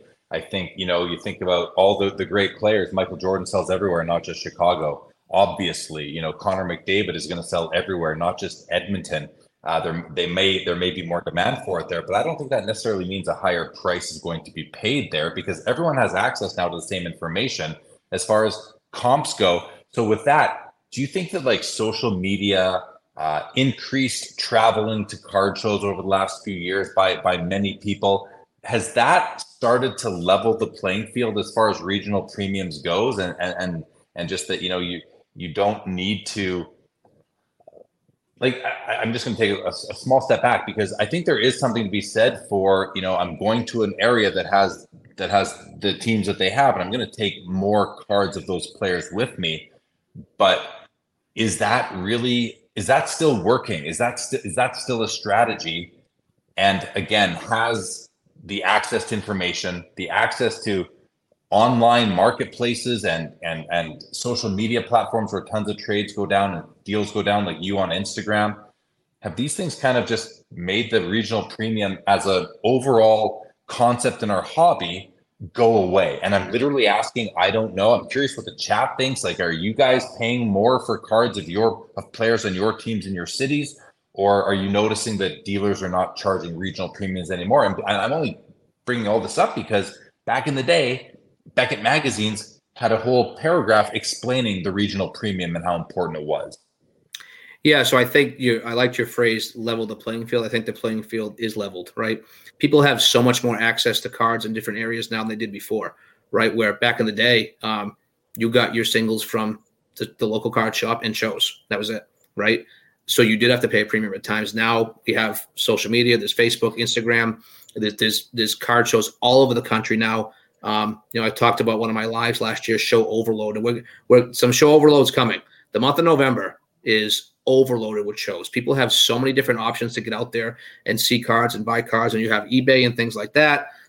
So I think it definitely has leveled it because if you live in, Florida, and you're, a Dolphins fan, you can get Tua cards anywhere. It's not like you're just getting them in Miami. You have to pay a premium for that. They're available anywhere. And you have so many different avenues that you can go to purchase these cards, all these different auction sites and auction houses now. So I think that, back to your point, I think the playing field is definitely leveled for sure when it comes to that. Interesting. Well, here, Taryn Pratt says, in KC, there is a regional premium on Patrick Mahomes, it seems.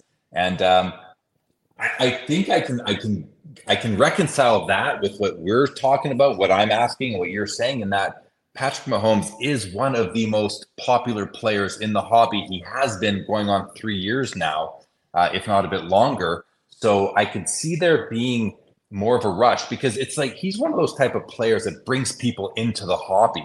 They 100%. Come into the hobby because he is in it. So obviously, I think you're going to have the most people most prone to that are going to be in KC because he is their player. So But I wonder, and to Taryn's experience, will that last, or will that start to subside over time? And I might even be surprised that it hasn't started subsiding yet, but maybe it will in due course. Mark Santucci says, I would think a Schmidt would sell for more in Philly than a Yaz would. And I wonder, I mean, why would it though? Because I don't know if that's the case. And I mean, I don't know how much you can speak to baseball, but if you think of a comparable football players or something you know better, can you speak to this at all from Mark? Well, I mean, I had a Yaz card. I had one. I couldn't move it in our area. It didn't move. I moved it outside when I actually moved it in Indianapolis, of all places. So, I think it makes sense. It's a good point. Certain obscure players, I think you can get more. Not that Schmidt and Yaz are obscure.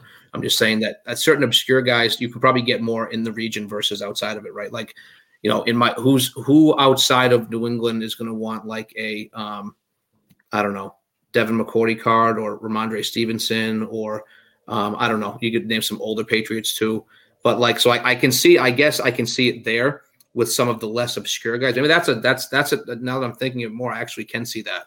The more obscure guys, I think there is a premium in the region because they're not going to move elsewhere, right? For like full blown team collectors, I can see that definitely. Yeah, and the more that I'm thinking about it as well, I think that you can't make the sweeping comment that regional premium doesn't exist anymore. It certainly does. I'm just thinking hockey wise, certain players I can't sell here in Calgary, but I can easily sell in Vancouver. Yeah. I think it maybe the other way to look at it is, can you sell cards from your home of players that aren't popular where you are? And the answer to that is yes, because we have access to a worldwide marketplace. And maybe I was kind of in my head confusing those two concepts. So, but I think regional premium does exist, but I also think that it's not to the degree it used to be because of the access to just everything everywhere these days. Taryn lets us know that it is not Taryn, it is Brian on my wife's YouTube. Brian, thank you. I know them. I know them personally, so that's hi Taryn and Brian. Okay, I appreciate that. Welcome to the show, Taryn and Brian, or just Brian. Hobby Champ says Matthew Slater probably sells better in New England than anywhere else. Yeah, so regional premiums still exist. I don't think we have the downfall happening quite yet. I just think that people have. If you are in the hobby, you're not going to pay a premium to buy it locally. You're going to be less disposed to paying a premium to buy it locally when you can simply go online and buy it from someone somewhere else who just wants to get rid of it because they have no interest in their local market, perhaps. So there's a lot of moving parts there. It's an interesting conversation. Let's move on though, if you're ready to, and talk about, I had asked you to think about this, has your outlook on the hobby changed since you went full-time into it? I think, and I'm going to fast forward here. I know you're still bullish on the hobby long-term. I'll let you speak to that, but you also mentioned a concern to me that I'd like you to share as far as the age group of, I think you mentioned it being like 12 to 20-year-olds. Can you speak to all that, please? Yeah, so I mean, the answer for me is yes and no in terms of its change. The no answer, not changing, is easy. You just mentioned it. Very confident in the hobby long term. It's been around for over 100 years. I have full confidence in it long term, or I wouldn't have made this switch. I still think long term plays are the way to go for collectors. Having a long term mindset, and this is where it gets to my concerning part. And I talked about this multiple times in my pre-national lives, my national do's and don'ts, it popped up at the show multiple times. There's just that age right now. It's just I don't know how many collectors there are, and it concerns me. I just can't imagine being 13, 14, 15 years old. When I was 13, 14, 15, I was trying to add cool Peyton Manning cards to my PC. That's all I cared about. Where it seems like everybody in this age bracket now cares about flipping and making a quick buck. And I had multiple conversations, and I'm not trying to be rude or blunt, but I put a couple kids in their place, right? Because it's like, they're like, well, I had one kid in particular. I think he was 12, and he's got his phone, he's comping everything, which some dealers get really offended with. I have no problem. You want to comp your stuff, comp it. I want you to feel comfortable making a purchase from me. I mean, yeah, I want to make money, but like, I would never want someone to feel uncomfortable when they walk away from my table, because that's going to mean there's going to be no future business there or no relationship there in the future, right? But he's like, well, this one, it's priced okay, but I can't make any money off it. So can you do any better? I'm like, what did you just say? I'm like, and it was a Joe Burrow card. And I'm sitting here like, buddy, it's okay to be a collector. It's okay to like Joe Burrow and collect him, not worrying about flipping it for $20 more at the next table, right? And there's just such a flipper mindset, and it stems. I mean, there's these kids watch all these videos from all these influencers, right? And they see, all these young quarterbacks flying around the room, money, cash and photos. I'm not a big cash and photos guy or videos, if just making that pretty clear. But and they're like, I just want to make money. Whereas I really wish the mindset was, man, I'm a Bengals fan. I love Joe Burrow. He's awesome. I want to collect his cards. And that's how it was for me and my friends when I was younger. And I'm not seeing that now. I would literally say, if I had to put a number on it, 85% of kids in that age bracket right now are just buying to flip. And that concerns me long-term for people who are holding some of these guys long-term. Like how many, and I've said this, being a dead horse here, but I've said it multiple times. How many Desmond Ridder collectors are out there right now? How many Justin Herbert true collectors are out there right now? I know Tom Brady has a strong collector base. We know, you mentioned it, Jeremy, that Michael Jordan has a massively strong collector base, right? How many of these newer, younger guys have a strong collector base where you can feel confident in their cards long-term, 2, 3, 5, 10 years down the road? And my answer is, I don't know. And it's not a good feeling. I just truly wish that these younger kids would worry about building their collections and having fun with it versus flipping it and making the quick buck. So that was, and it was a concern for me going into the National, and that concern was only solidified after dealing with kids in this age bracket at the National. So and listen, I met plenty of cool young kids who were adding to cool cards to their collection. Hey, the dad's like, he's wants to add a Tom Brady card to his collection to hold on to. What's your advice? It's awesome. So I don't want to make this blanket statement, but my dealings over the past 6 months to a year haven't been good in that area. And that is concerning for me long-term. Like how many, it's okay to be collectors, kids. It really is. Because that, and that's what made me fall in love with the hobby. Because if you're just a flipper, here's what's going to happen, right? You're going to buy this young quarterback that you think you can make money off of, and he's going to get hurt, or he's going to suck, or something bad's going to happen, and you're going to lose money, and you're going to be done. You're going to hate it, right? If you just collected cards to collect cards and build a cool collection and share that with your friends, you want to share that in social media, that's cool too. And if it was less about the money aspect, you're going to find yourself in a much better spot mentally and emotionally, right? And then in turn, the hobby will be in a better spot long term. Yeah. Okay. No, appreciate those comments. So I'm going to follow up with this thought here. I'm thinking about these 12 to 20-year-olds. These are students for the most part. They don't have 10, 15, 20-year career under their belts. They probably don't have a lot of money. So I believe they're using the hobby to make money so that they can have a life, maybe buy whatever kids those age are buying right now to go out with our friends and, meet potential boyfriends, girlfriends, that sort of thing, have some fun, go party. So I understand why they're doing it. I think we all understand they want to make some money.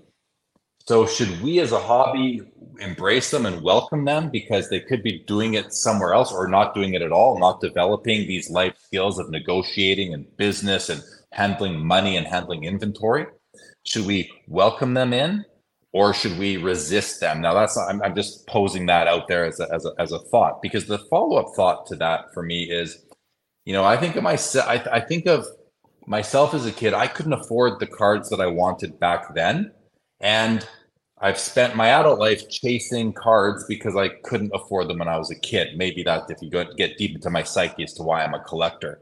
So to kids today, like, will they, if they're 12 to 20, when they are, say, 35 to 50 and they're making money, they're in a career, do you think at that point, and it's a question for everyone to think about and respond if you'd like to in the chat, but will some of these 12 to 20-year-olds who are only in it today to make money, will they come back in their 30s, 40s, 50s when they're making money and start buying these cards that I'm sure they like them? Like they're not simply widgets to them. Some people they are, but I think some of them actually like the cards. Will they come back in later life and go after these players like Herbert and Burrows and and Josh Allen and all these guys who are great players now, but especially if down the road those players become all-time greats or had great Hall of Fame careers, will they come back later and be collectors? Is what I'm getting at. Like, should we be mad at them now and maybe we never get them back and they never come back in the hobby, or should we embrace them and hope that they come back down the road? I'm just thinking out loud here. So 100% embrace them. I mean, I'm embracing anybody that comes to a card show. I'm just making an observation, right? But I think that we want them long-term to want to buy those cards, right? But my whole thing is 9 times out of 10, they're not going to want it because those guys aren't going to pan out. And that's the issue, right? But some players will pan out. They will. What I'm getting at. Yeah, and I think, like, for me, like I talked about it earlier with the whole Top Skull label thing, right? When I was at an age where I had the means to purchase, I went and bought every single Peyton Manning Top Skull label card, right? Because that was nostalgia for me. That's the stuff I wanted when I was a kid. I couldn't afford. So I understand that. It's just, I think for those kids to come back later in life, they have to have some collector in them. And I'm not seeing as much collector as I would like to see from that age bracket. And I listen, I respect the side hustle. I think every point you made is great with, hey, if they can make 20 extra bucks, they can go to the movies or whatever with their friends and hang out. And I get that completely. It's just, I would like to see a little more collector rather than focusing strictly on the money. It was what I was getting at. But I think that's a great point. I definitely think we embrace them. And I think that we hope that they want to come back later on and do that. That's going to keep the hobby strong in the long term. And maybe some of these guys that you encounter do actually collect something on the side, but maybe they're looking to buy $100 cards to flip for $120, $150, or they're buying $1,000 cards to flip for $1,100, $1,200 or more. But maybe, and I'm just, I'm hopeful. I'm saying this with a hopeful tone. Maybe they're also collecting cheaper cards because they like the looks of them and they can, they're more affordable. But maybe not as well. I think we have to be real there. Okay, a couple comments. Back on the regional premium, Collectors Canada puts it really well here. I think this sums it up really. What I was trying to get through in my head was regional premium doesn't affect the price, but definitely the demand. Great comment. I think that's comment of the night so far right there. Really succinct. Thank you, Collectors Canada. Another great comment here. Well, it's great because he reiterated what I was just saying. Vintage Card Collector says, years ago when we collected as kids, there was really no way to flip. We might have done the same thing. I get the concern, but they may turn into collectors down the road. And that's what I was hoping for and getting at. Getting it as well. CS says, I'm hopeful that Fanatics will tightly couple the fan experience with the collector experience, i.e. cards at games, targeted marketing to kids to grow kids in the hobby. Yeah, I think we're all hoping that that's what Fanatics is going to accomplish. Definitely. And that will be the impact that they have. Mark Santucci says, I think some will come back and some will find other interests. I think that's completely correct. And Hockey Cards Plus says, I think if you're a big sports fan, then the collector in you will come out. But if it's just coming in to make money, maybe not. Yeah, that makes perfect sense to me too. Guys, great comments there. Thank you everybody for those ones. I think part of this whole thing about what, flippers are a part of the ecosystem. I think where collectors get frustrated is when cards just keep on flipping, especially ones we see over and over again at auction houses or online, wherever. When are they going to find their forever home? When are they going to find a home with a collector who's going to actually love them? We need collectors for these cards, I think, in order for the hobby to continue to be a viable place for people to store value. Because once you see, when those first couple PSA 10 Jordan sold for $720,000 in January 2021, all of a sudden they all started appearing, and they're not that rare anymore because people realized that they could get a return on them. And but good for those people who paid $15,000 and got $200K to $700K for them. So life-changing for sure. All right, last thing we got to talk about tonight, Kevin, and this is something I think you are mostly passionate about, so I have to make sure that we get to this. You in your transition from school teacher to full-time sports card dealer, you have been very vocal, and I love when you go live on Instagram. You've been very vocal about the need, and not only vocal about the need to do it, but you're surprised by how few people are doing this, which is embracing being a content creator as a dealer and creating a brand for yourself. I'm going to leave it there and just let you speak to what you're getting at. Yeah, so I think anybody that wants to make this a bigger side gig or eventually get into this full time, you have to create content. That's just the world we live in now. And I understand that it's, I preach about it, but it's easier for me because I'm a super social guy. I could talk to anybody. It's easier for me. I understand it's I have friends who are complete opposite of me. So I understand that it's difficult, right? So I always suggest people start small. Go live with a mail day, show off one card, like just do things to get your face out there a little bit so people know you, because it's just, you see it in the chat. I mean, I'm Cap, I'm the captain, right? Like I built this brand, this brand all stems from my college AOL instant message screen name. Kind of date myself a little bit there, but for me, I knew as part of my I knew I wanted to get out of teaching 5 years ago, just the way things were going. And I knew that the way things were headed with social media and, I had to create a brand. So that's where, I'm wearing it, right? This is where the Captain 37 came. I got the logo done. Shout out to Break Mats. Did an unbelievable job. Helped me out creating my logo. I gave them my ideas. They sent me one design. I asked for a couple of tweaks. I sent the second one. It was freaking perfect. And here it is. It's on T-shirts. It's on coasters. And do something unique. Like the coasters thing was super unique. When I first brought those to the National, people loved those. Everybody has T-shirts, right? But I brought I'm like, oh my God, the coasters are such a good idea. I had one guy message me after the National probably 3 or 4 years ago.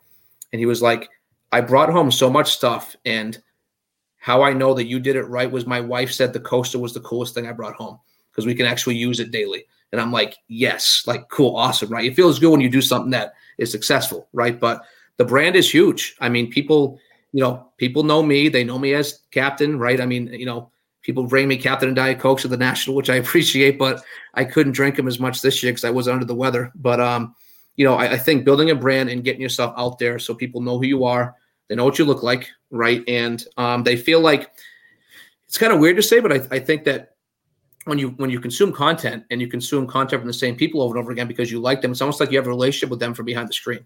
Right. And that's what I tried to do. Right. I want people to feel like they know me. I have no problem sharing things in my personal life and stuff like that. So I think that people are always going to be more comfortable dealing with people they know and they feel like they know and they feel like they can relate to a little bit. You're not going to want to deal with somebody you don't like or somebody you feel is a snake oil salesman or a used car salesman. Right. So I try to give off, positive vibes. I try to express my love for the hobby, which I hope comes through more than anything else. The fact that I love this hobby. I've loved it since I was 5 years old. Yes, I'm doing it now to pay the bills. I'm trying to sell cards and make money, but I just have a true passion for the hobby. So I think building your brand and getting yourself out there is just so important. And even if you're sitting there watching now and you're like, shit, I can't do this. I'm super shy. I'm never going to be able to do this. Like start small. You wouldn't believe it, but I was not a social media person at all. I had a Twitter because I used that for my high school basketball coaching. Right. But I wasn't a social media person at all, but before I set up at my first National, I had a couple friends and my wife suggested, why don't you get on Instagram? And I'm like, I don't want Instagram. I don't want to deal with this stuff. Like, I'm not a high school kid. I don't want to do this, but I did it. And it was the best decision I ever made in my entire, and literally without Instagram, I wouldn't be where I am today. So indebted there in terms of, who I am and my brand and be able to move cards and the following I have now. It's led to stuff like this. I mean, Jeremy, how would you know me? Right? Seriously, if it wasn't for Instagram, my lives, things like that, you would have met me through Mike eventually, right? But like that helps. I've met so many people and formed so many great relationships, whether it's business relationships or hobby relationships through my brand and Instagram. And it's just so important to get yourself out there so people can see it and build a relationship with you. Yeah, man. I mean, we're so fortunate to have social media, the ability to even the concept of build your brand as a collector or as a dealer. It's something that would have been foreign, probably, not maybe 10 plus years ago. Yeah. Who's building a brand as an individual? But with these platforms like YouTube and Instagram, Twitter, Facebook, you can actually build brands now as just one-off collectors, one-off collector dealers, whatever you want to be. You said, start small, and I think that's really good advice. I'll take it one step further, and I'll say just start. If you're looking, if you want to start to build your brand, you want to start to do content. It doesn't have to be on YouTube. It doesn't have to be on Twitter. It can be on whatever platform you are the most comfortable on. But I would say, just start if it's something that you do want to do. Yeah, like you said we wouldn't know each other. It's enhanced the hobby in general. Like, I've been doing this my whole life. You've been doing it a very long time. It's enhanced my life. My closest friends are hobby friends, and some have even become hobbyists. It's awesome. In or gotten back into it after 25 years being away from it, and are just great friends in the hobby. But yeah, we're fortunate. The hobby's just a great place overall. I feel. Let's go to some comments now, Kev. Thanks for that. Lapper says, agree, people flipping to flip won't last. The ones with longevity have to have some good degree of collector in them. I think they do have to have some collector in them to last. Yeah. Hockey Cards Plus says, I'm the same, Kevin. I can talk to a complete stranger for an hour. Doesn't have to be about cards. And the thing about that is that when I talk to a hobbyist and I know that we have cardboard in common, it makes it like there's just that common. It's rapport. That's like the foundation of rapport in a lot of cases. And it can start with, oh, you're in the hobby, cool. So am I. Oh, what do you do for a living? Or where do you live? And then you can talk as Hockey Cards Plus, and you can talk to that person for an hour about things that don't even have to do with a hobby. But in the back of your mind, that whole hour that you're talking, that you have cardboard in common. That's pretty cool, right? I love that part of it. CS says 100% nailed it. Folks feel like they know, like, and trust you if you have a positive social media persona. And if you resonate with them, if they, people want it. I always say this, people want to do business with people that they like. And if they like you, well, that's only good for business, but it's also good for relationships, because business is relationships. So anything to add to that from your experience? No, I think you just nailed it. People why would I want to give money to somebody I don't like? It's just never going to happen, right? Like I listen, I've had cards I wanted at shows. I mean, this is I think it was my 13th straight national. I've done like 7 as a walker, 6 as a dealer. I remember being a walker and just not, someone's got a card in the showcase I want, but I didn't like their attitude. I'm not giving you my money. Like, you're out of your mind. Like the only way to show somebody or to hurt somebody's, experience as a dealer is to not give them their money. Right. That's how you really get to it. Right. People want to complain about things on Instagram and stuff like that. The only way to truly complain and make a statement is to not give somebody your money. Right. So I'd like to think of myself as a likable guy. And listen, I don't get along with everybody. I'm not going to hide that. But at the same time, you want to create that positive experience, that positive social media presence. So people, A, feel comfortable when they see you in person, and B, they like you. Right. Because no one wants to do business or trades or deals with somebody they don't like. So you nailed that, Jeremy.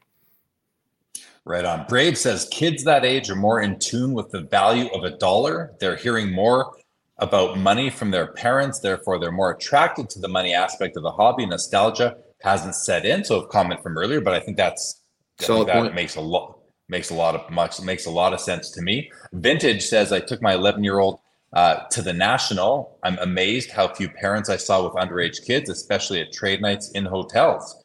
You notice the same thing, Kevin? So, man, I can't believe, I vividly remember one national and seeing this little kid. He must have been like 9 years old, Jeremy. And he had probably 50 grand worth of cards in his little box, and there was no parent in sight. And this was before I'm just sitting there like, there's so much risk right now. Right. But then I'm seeing it, he's wheeling deals. Like, oh, come on, man. The last one did 9 grand. You got to give me at least 8,500. And I'm sitting there, I'm dying. Me and my buddy were laughing hysterically. But at the same time, now as a parent, I'm looking at that like, I don't want somebody sees that little kid with 50 grand worth of stuff. Bad things can happen, right? We're not going to get into it. But like, I completely agree how many kids I dealt with at the show. And I don't feel like if I do a bigger deal with a younger kid at the show, it's not being closed until an adult comes over. And yeah. I know I don't deal with, and I strongly suggest that to any dealer out there.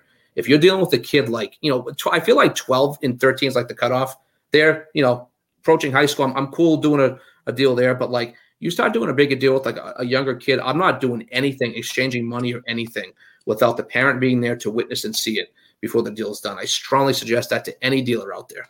But I completely agree. I saw a ton of kids just walking around doing their own thing. Parents weren't in sight.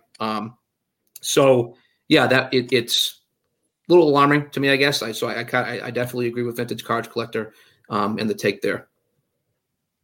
Yep. Awesome. CS just add one more piece to that. I have zero interest with guys who post great stuff, but have zero interest in chatting, what I'm interested in collecting, etc. Lots of nice guys to follow. Yeah, I mean, again, do business with people that resonate with you, that you enjoy their style and all that. All right, last thing, Kevin. Fanatics is on the cusp of taking over the football licenses, basketball, baseball they have through Tops. What is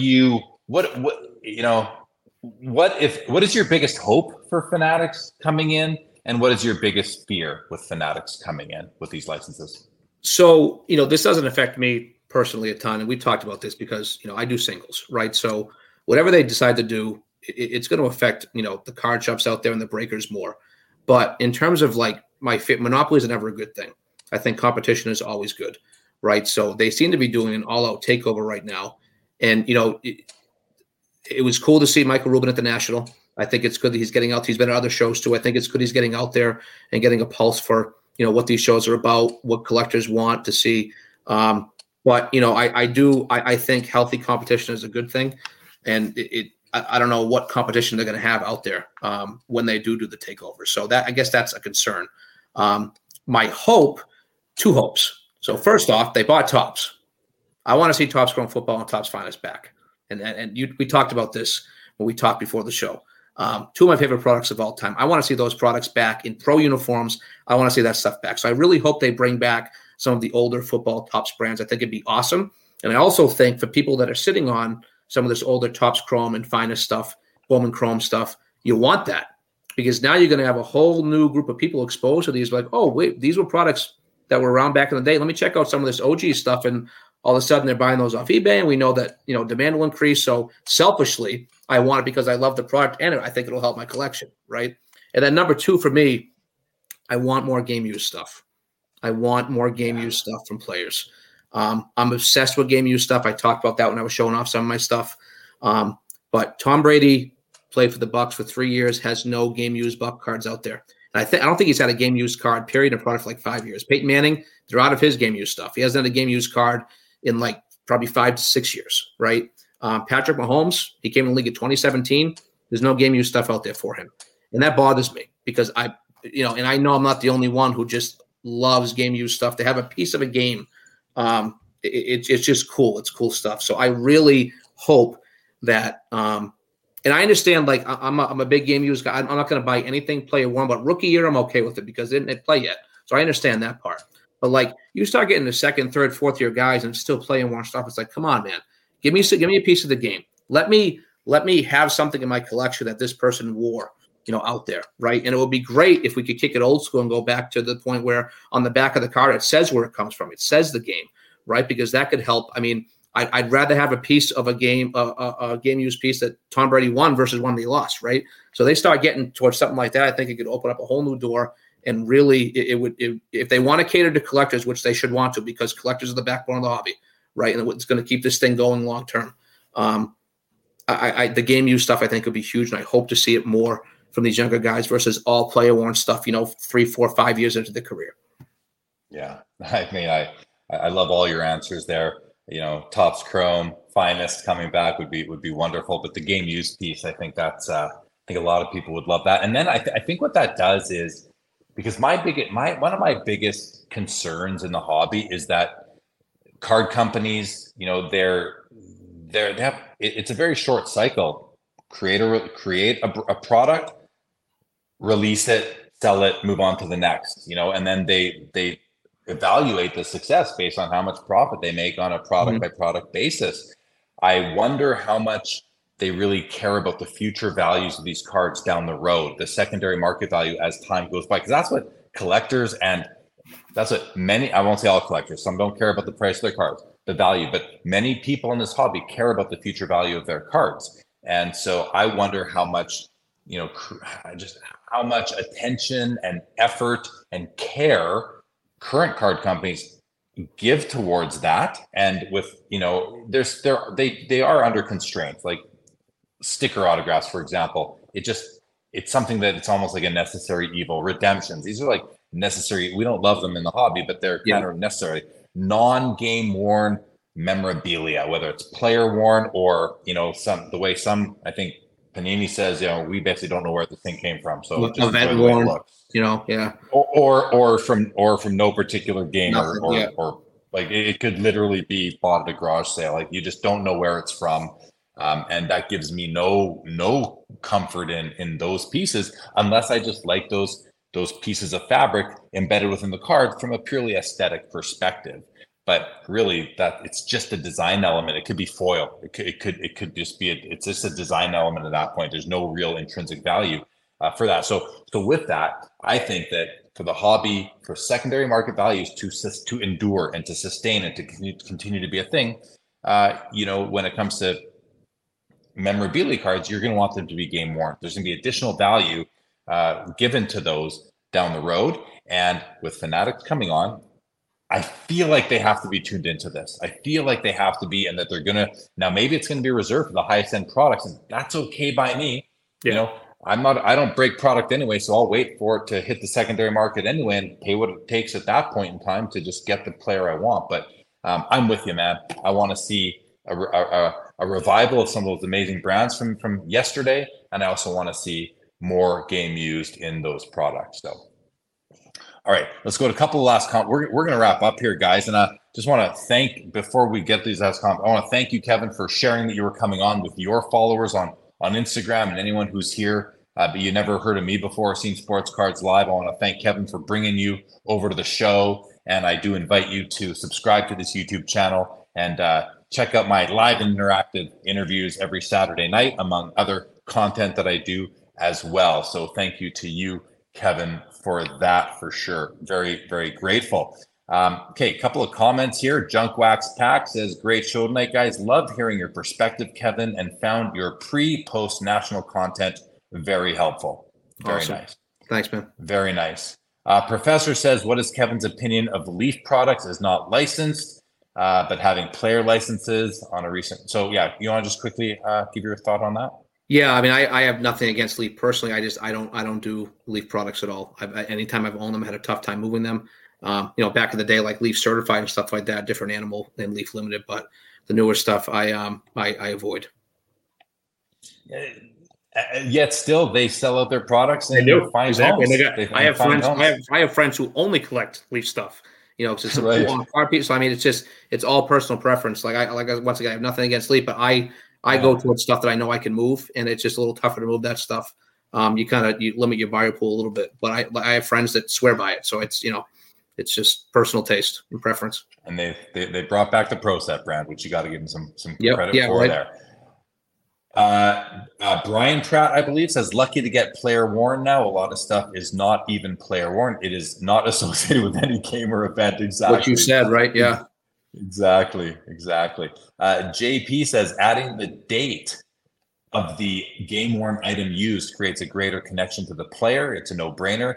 Yeah, that's something that's a legit. I've talked to card companies about this, and that is, while it seems like it should be easy enough to do, and I think it could be if they threw enough resources at it, just from a logistical organizational perspective, they have given me some good reasons why it's really hard to do. But again, and I think it's simply that, each player has a bin of the cut up swatches, and they get a new jersey, they just put it in that bin. Well, so the logical end, add a second bin. Well, now you're taking up. Now you do that for 600 players across 3 different sports. All of a sudden, now you need to increase your office. Like, there are other reasons for it, but I agree with JP. Great idea. He says it's not hard to do, but you don't know that, JP. It is harder to do than we think, than we'd like to think. And that's just from, I've had these discussions, and what they said made sense to me. Doesn't mean I like it, but I think it is harder than we think.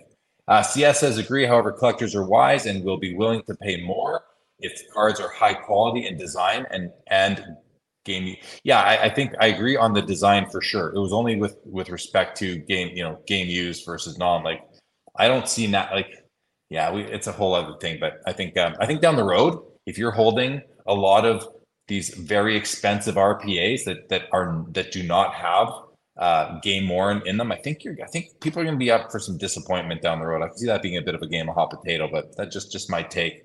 Collectors Canada says there was a Brady game worn jersey from last season where they got smoked by the Panthers. It sold for $500,000. So it's probably really tough for card companies to get game worn jerseys.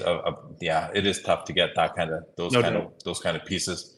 Thank you very much, Eric Stefano. Mark Santucci, Jeremy, 6 stars since the internet wasn't your fault. Great job. Thank you so much. Professor says Kevin's professional experience as a teacher came through in the interview and educating us on his perspective. Very nice, Professor. Thank you. And Foul Fireball, another Jeremy. Good to see you as always, Jeremy. Thank you very much for that comment. All right, Kevin, we're wrapping up, man. I want to thank you so much for your time. Thank you for putting up with me being a few minutes late. Again, I don't have my internet. I'm literally on data for this whole show. So thank you for being a great guest while I was out of my comfort zone and my element running this show tonight. But Kev, it's been great having you. Thanks for inviting all your followers to come join. I greatly appreciate it. And final comments over to you, and then we're going to wrap up. First off, Jeremy, thank you so much for having me on. It was great to meet you at the National. You mentioned, hey, we should get you in the show sometime, and it happened quick, and it was awesome. I had a great time tonight. We've been on air for over 2 hours. Little clicker up top says, are we in overtime? Is this overtime? We are. Hold on. I can put us officially in overtime. There we go. We're now officially in overtime.